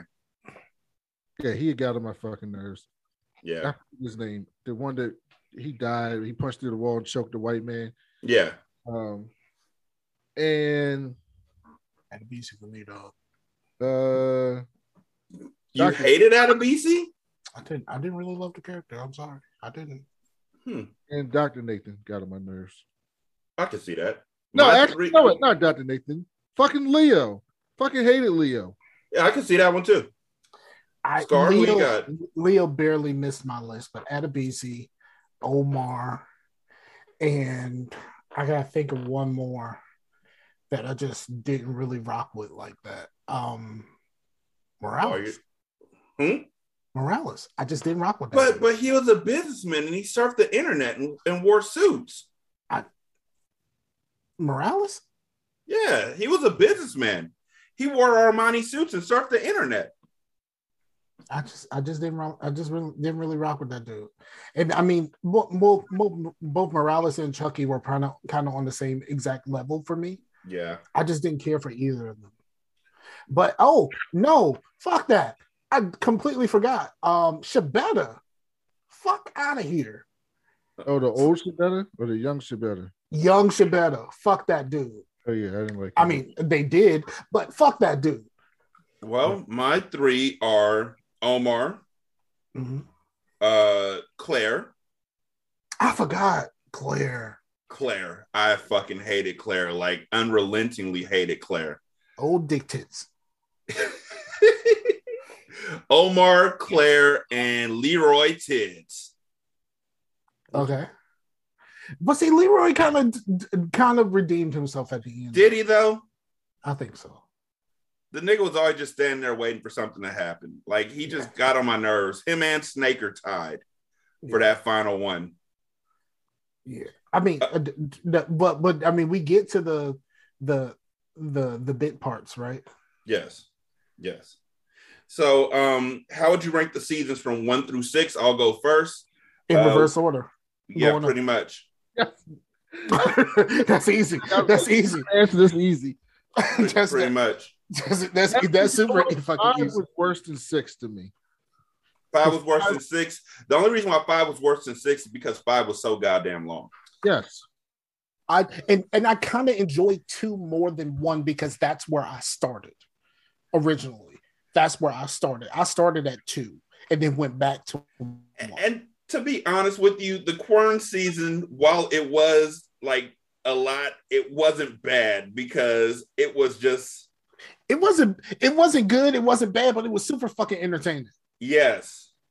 It was some drama. Like they were like, look, y'all niggas just go wild in here for a little while. We're going to be back. I forgot to say how much I fucking hated Augustus while still liking him for, just being that guy. Nah, he crossed that line. He crossed that line with Jackson. When he hated on Jackson? Yeah. He crossed that line and he won't never the same. Yeah. He might as well got his head cut off like that dude in the first season of Game of Thrones. Who do you feel had the biggest arc in Oz? Character arc? Beecher. That's easy. Beecher went to some places, dog. That's why I said I think that this show is mostly about Beecher to me. Okay. And he went to some places. Like he started off as a fresh fish. Then he went motherfucking bonkers. Then the nigga fell in love. He had dreams about getting out. Then he actually got out, did something fucking stupid, and was like Mr. Lawyer guy, and then ended up back in the fucking place. Fucking actually kills Schillinger. Like, fuck yeah, man. That dude had the arc. Okay. What was your funniest moment? My funniest moment is still that fucking angel.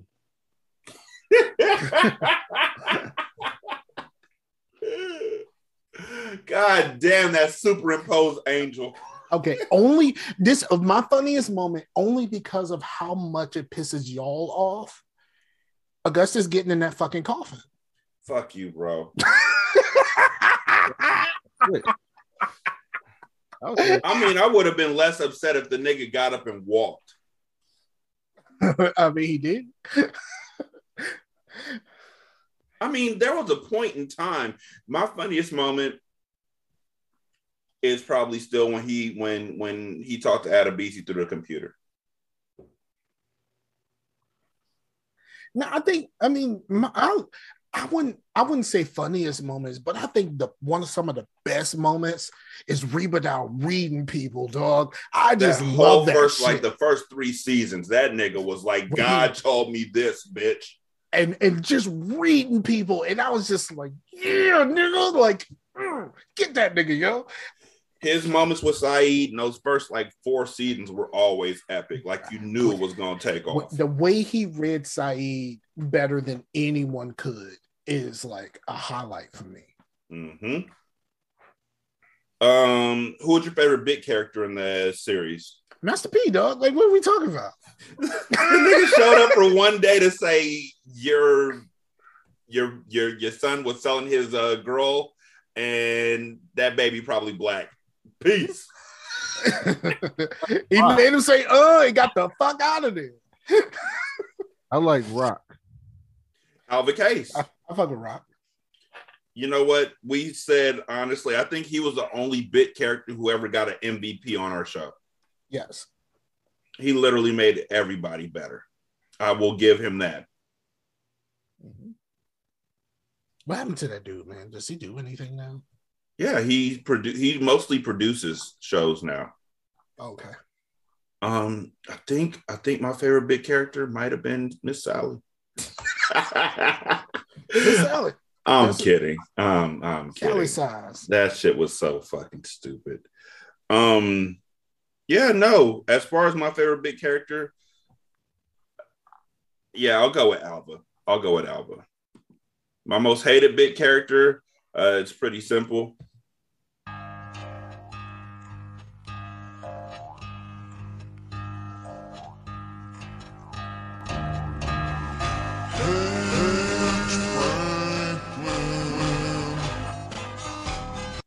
Because of what he did to Beecher's dad. No, it's my most hated character because it was so fucking unnecessary was Jiggy Walker. Jiggy was unnecessary as fuck. And you know what? The thing about Jiggy was he helped the governor inadvertently, and it just showed how people get lucky when they don't deserve to be lucky. Yep. Which one was? Oh yeah, I remember him. The one who was like, I sold drugs to the governor. Who from the Wu-Tang? Method Man was not Wu-Tang. From the one that killed their family for no reason that Augustus snitched on. Snake. No, he was naughty by nature. That was Stretch. And the fact that didn't go anywhere either.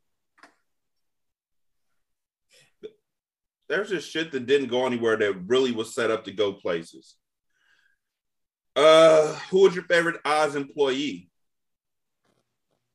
McManus. Like, come on, McManus. This is unanimous. Like, okay, yeah. I mean, you could say, what's his name? McManus's homeboy. Oh, not Dave Brass. Murphy. Yeah, you could say Murphy. No, I'll say McManus because Murphy still was there when Morales got fucked up. Yep. But he still thought he was helping his homie out. His homie got fucked up. He stood up for his homie. Like and he didn't know his homie was lying. In the moment he found out his homie was lying, he told. But look, here's the thing about it. Yeah, cool. That's great. He's also the same one who literally said Dave Brass signed up for this. Yep. He did. So when you're saying you feel no sympathy for him in that circumstance, and then all of a sudden you're there supporting him and doing this mutilation, I can't support that. He said that to McManus because McManus was fucking losing his shit every fucking day because he couldn't forgive himself for Dave Brass. Yeah, so that means he's also two-faced. He's saying stuff that he wouldn't have said to his face. No, that's not two-faced. That's saying I understand. That's saying like, hey man, you can't destroy yourself over this shit, while also saying y'all still fucked up my boy. Like that's still fucked up. Yeah. Fuck Morales. He did a bunch of terrible. She smashed the nigga in the fucking elevator for no reason. Yeah. Oh yeah. He ain't the only one. Well, remember, no. They attempted to smash him. He just got out of it. Right. he didn't set that up. Like he set up some other shit, but like he didn't set that up. That was set up for him. Right. Fuck Morales. Okay. Yeah, fuck him. Yeah, Okay. You know he deserved you know to what? have some. You know what? I'll take that back. My favorite big character was the bitch that killed everybody. My nigga. El Cid. Nah, fuck El Cid. What's wrong, Michelle, Michaela, Michael? So the folks in the group said their favorite 3 characters. Mike Jones. What? Mike Jones. What? He said his favorite 3 characters were Adebisi, Saeed, and Querns. The 3 most hated characters. You know he black. The 3 most hated characters were Robeson, Giles, and Kirk. Oh, how Robeson get on your most hated? Robeson was a delightful jerk. Huey, Dewey, and Jigabooey. He said that he loved 1 through 5 for various reasons as far as the seasons, but 1 and 4 were his favorites. That Beecher and Schillinger both had the biggest arcs in Oz. Did Schillinger though? I mean, honestly, I think that if Keller hadn't tried to whisper in his ear, he would have left Beecher alone at the end. But as far as him finding peace when his granddaughter was born and everything, to the sadness of his son dying, to having to cope with his father having lung cancer and his other son dying, which they never really circled back on at all, because that should have been a war between the Aryans and the Italians. But that also led to them loading up the Unit B with all of the areas, because we need to take back our shit. Like that's still attributed to him. He spearheaded that campaign, so that means he didn't change very much at all. He said that his funniest moment in the series was where Schillinger asked everybody to kill Beecher, and nobody said they would. And he walked up to Adebisi, and they didn't even say words to each other. His favorite big character was probably Jim Burns in The Gays. You know who my favorite background big character was? I'm sorry. It was that 7-foot nigga. Exactly. And his favorite Oz employee was McManus. Jim Burns. Moshe Shanuni said his favorite 3 characters were Beecher, Saeed, and Adebisi. His 3 most hated were Schillinger, Robeson, and Kirk. How? He ranked the seasons as follows. Number 1, season 4A. Number 2, season 1. 3 was season 2. 4 was season 3. 5 was season 4B. That's actually very accurate, because that second part of season 4 is where it fell the fuck off. Yeah. Season 6 or season 5 and then season 6. The biggest arc was Schillinger versus Beecher.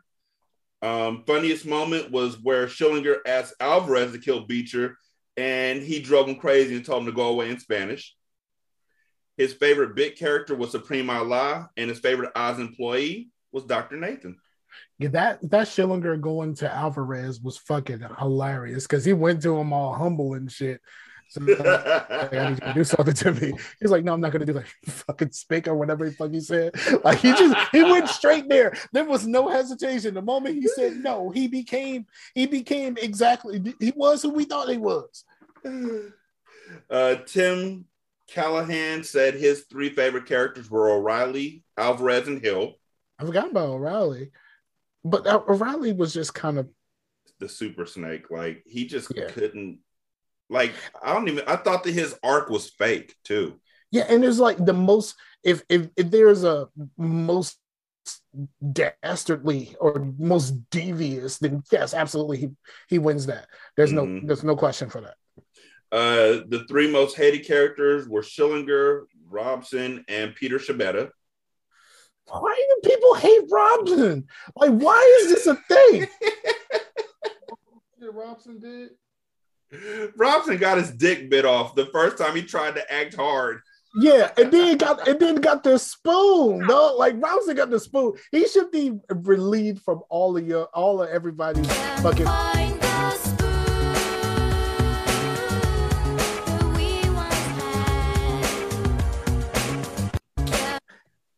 And the spoon is the reason why you gotta take him off your list.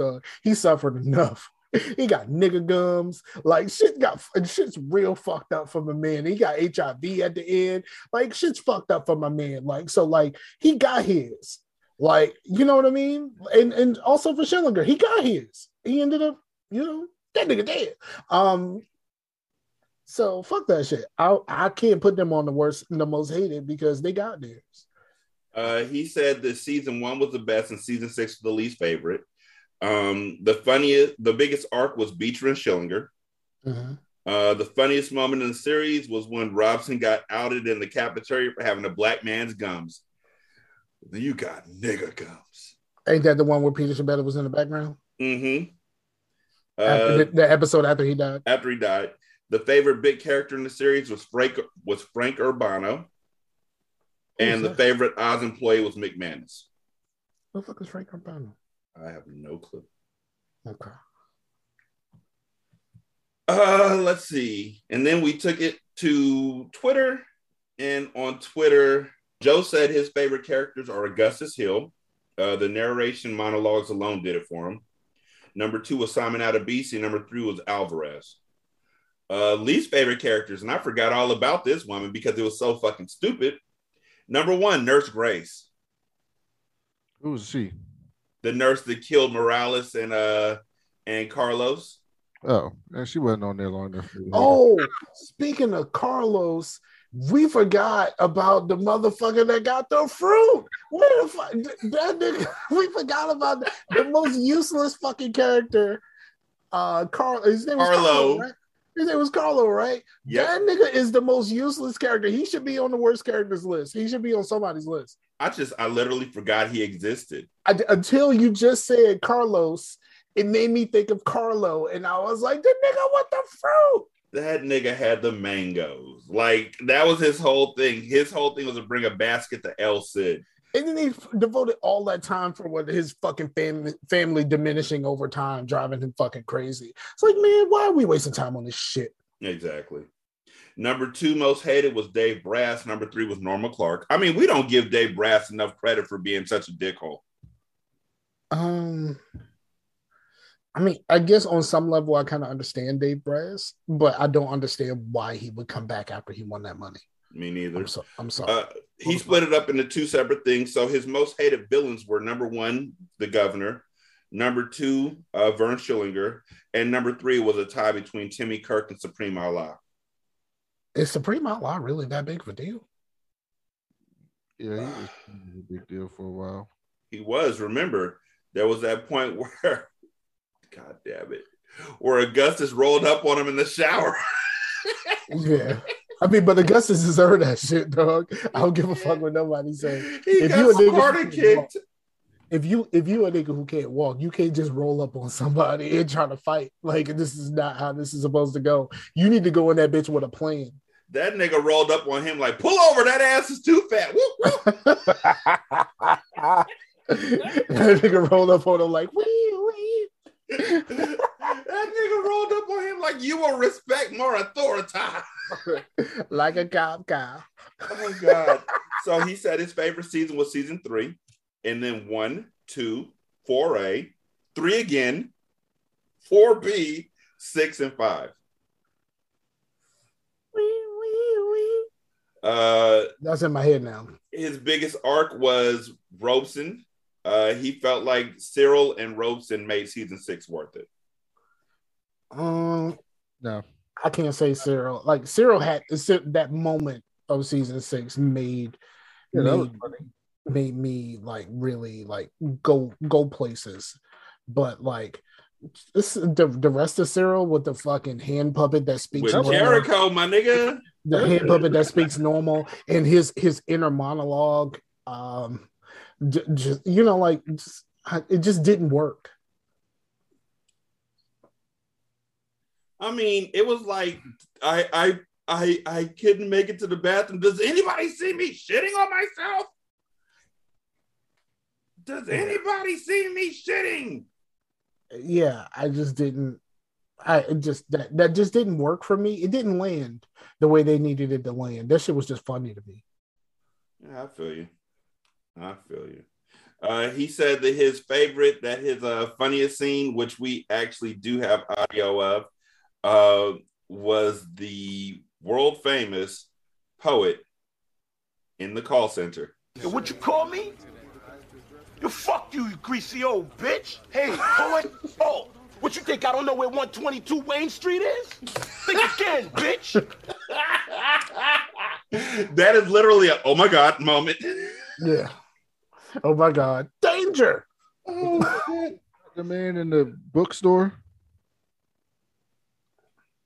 I mean, he murdered a man in the bookstore, but he also took out like 4 other people. He was high. Yeah. He was high. But yeah, so that was Joe's list of favorites. And I appreciate that so much. Oh God. And then I tried to do a poll of the sound bites, but we only had like 2 or 3 people voting, or 2 people voting. So some of them ended up being ties. Okay. But yeah. I think we should do our list. You gotta pull it out. Okay. Yeah, let's see. All right, so the list is as follows. Andrew Schillinger. Fuck you, Dad! You love that more than we did.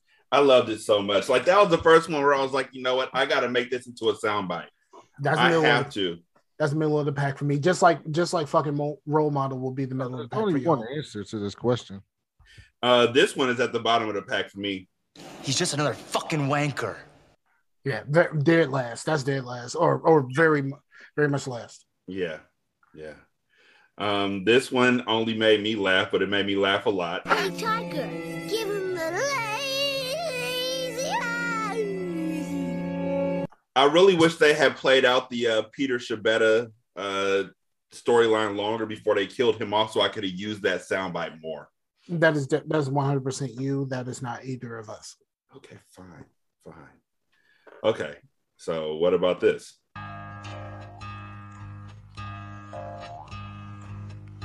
It's funny, but it's not top.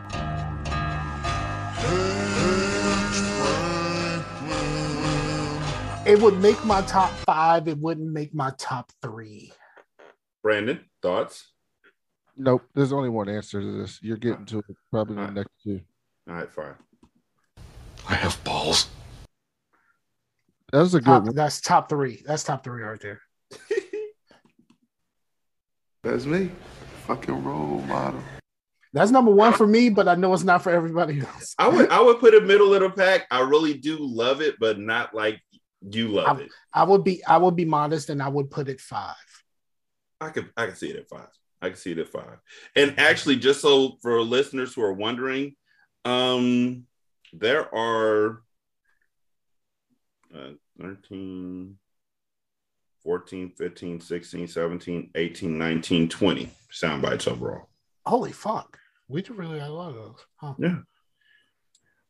Next one is this one.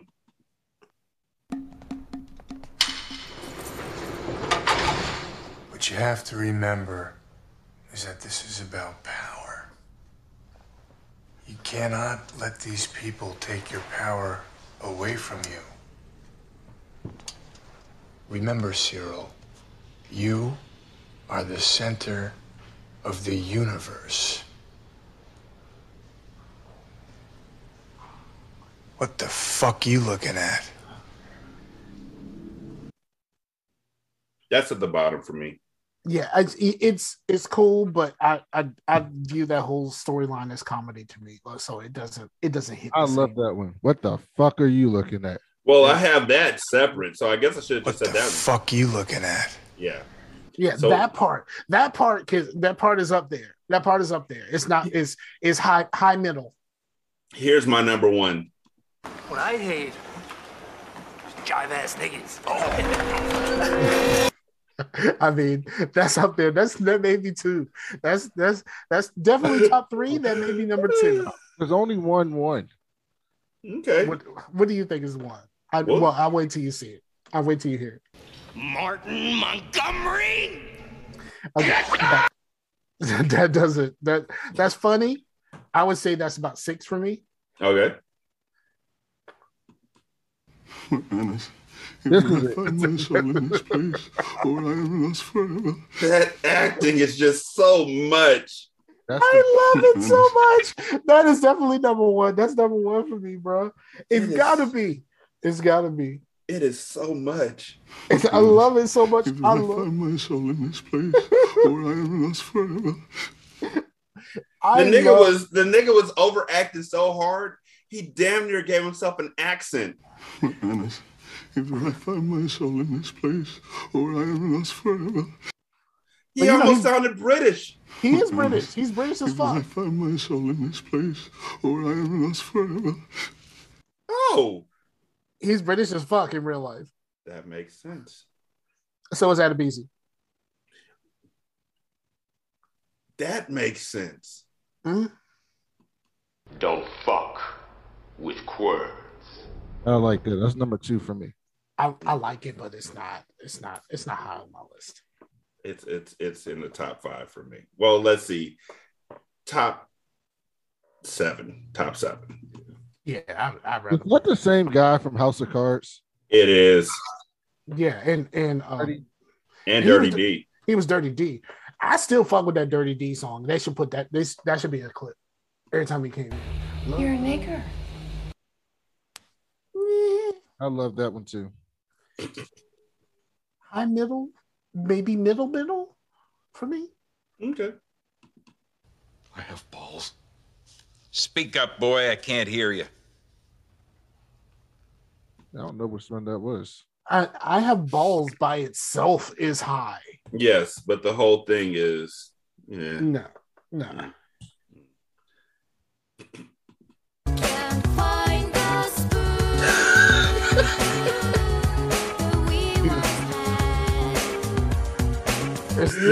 There's another one that's just yours. Like I don't find that. I don't rate that one at all.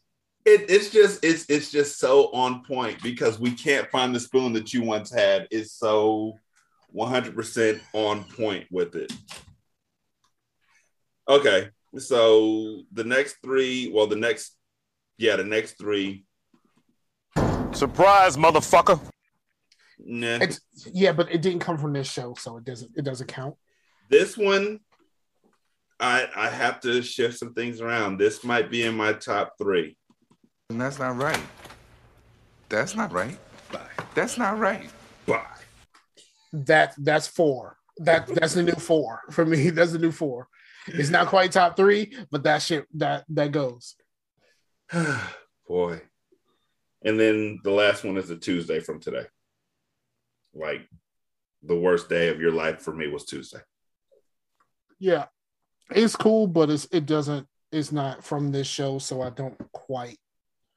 The same way that Martin Montgomery is a clip, and because you put Jetson behind it, doesn't change the fact that Martin Montgomery is just kind of funny and just how fucking upset he was by just the name.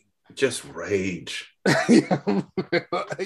So just because the Jetson behind it doesn't change the fact that that was actually from the show. So I rate that one a lot higher than some of the other ones that weren't from the show.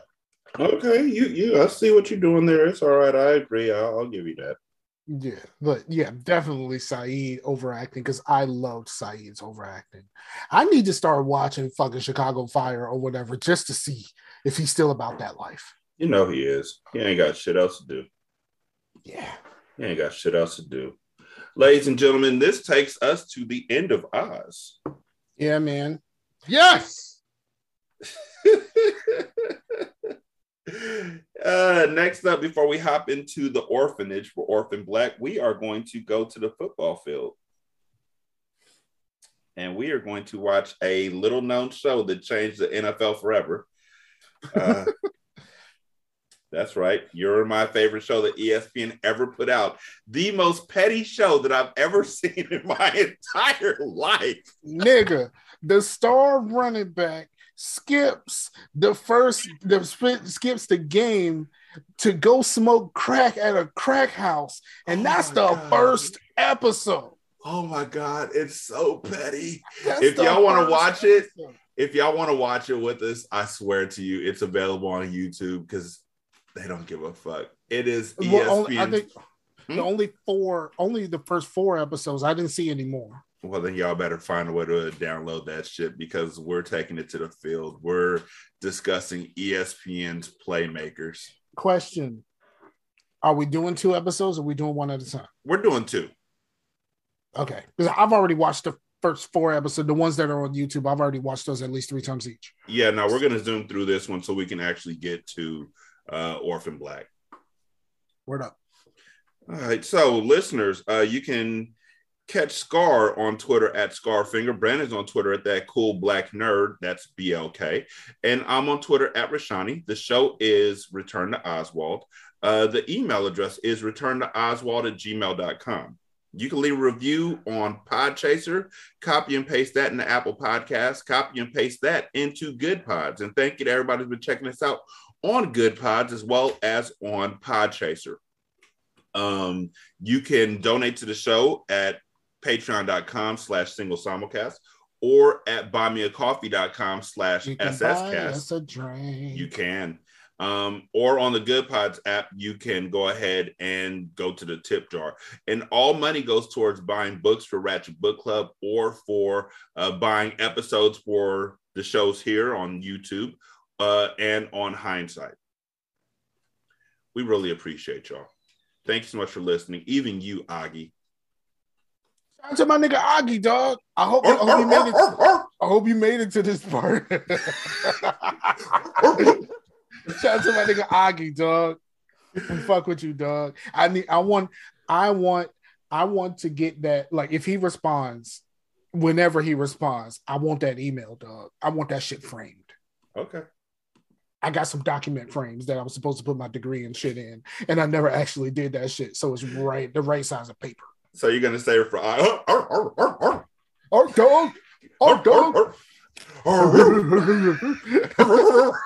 Man, don't put up the hooks, dog. You about to get us all fucked up. You saw when they coming for Insecure, like. Yeah, I ain't worried about that. They can't see me until you told them. So now I'm gonna go hide. Again, thank y'all so much for listening. We greatly appreciate y'all. Y'all be good. We're gonna holler at you later. Peace. Peace out. Bye.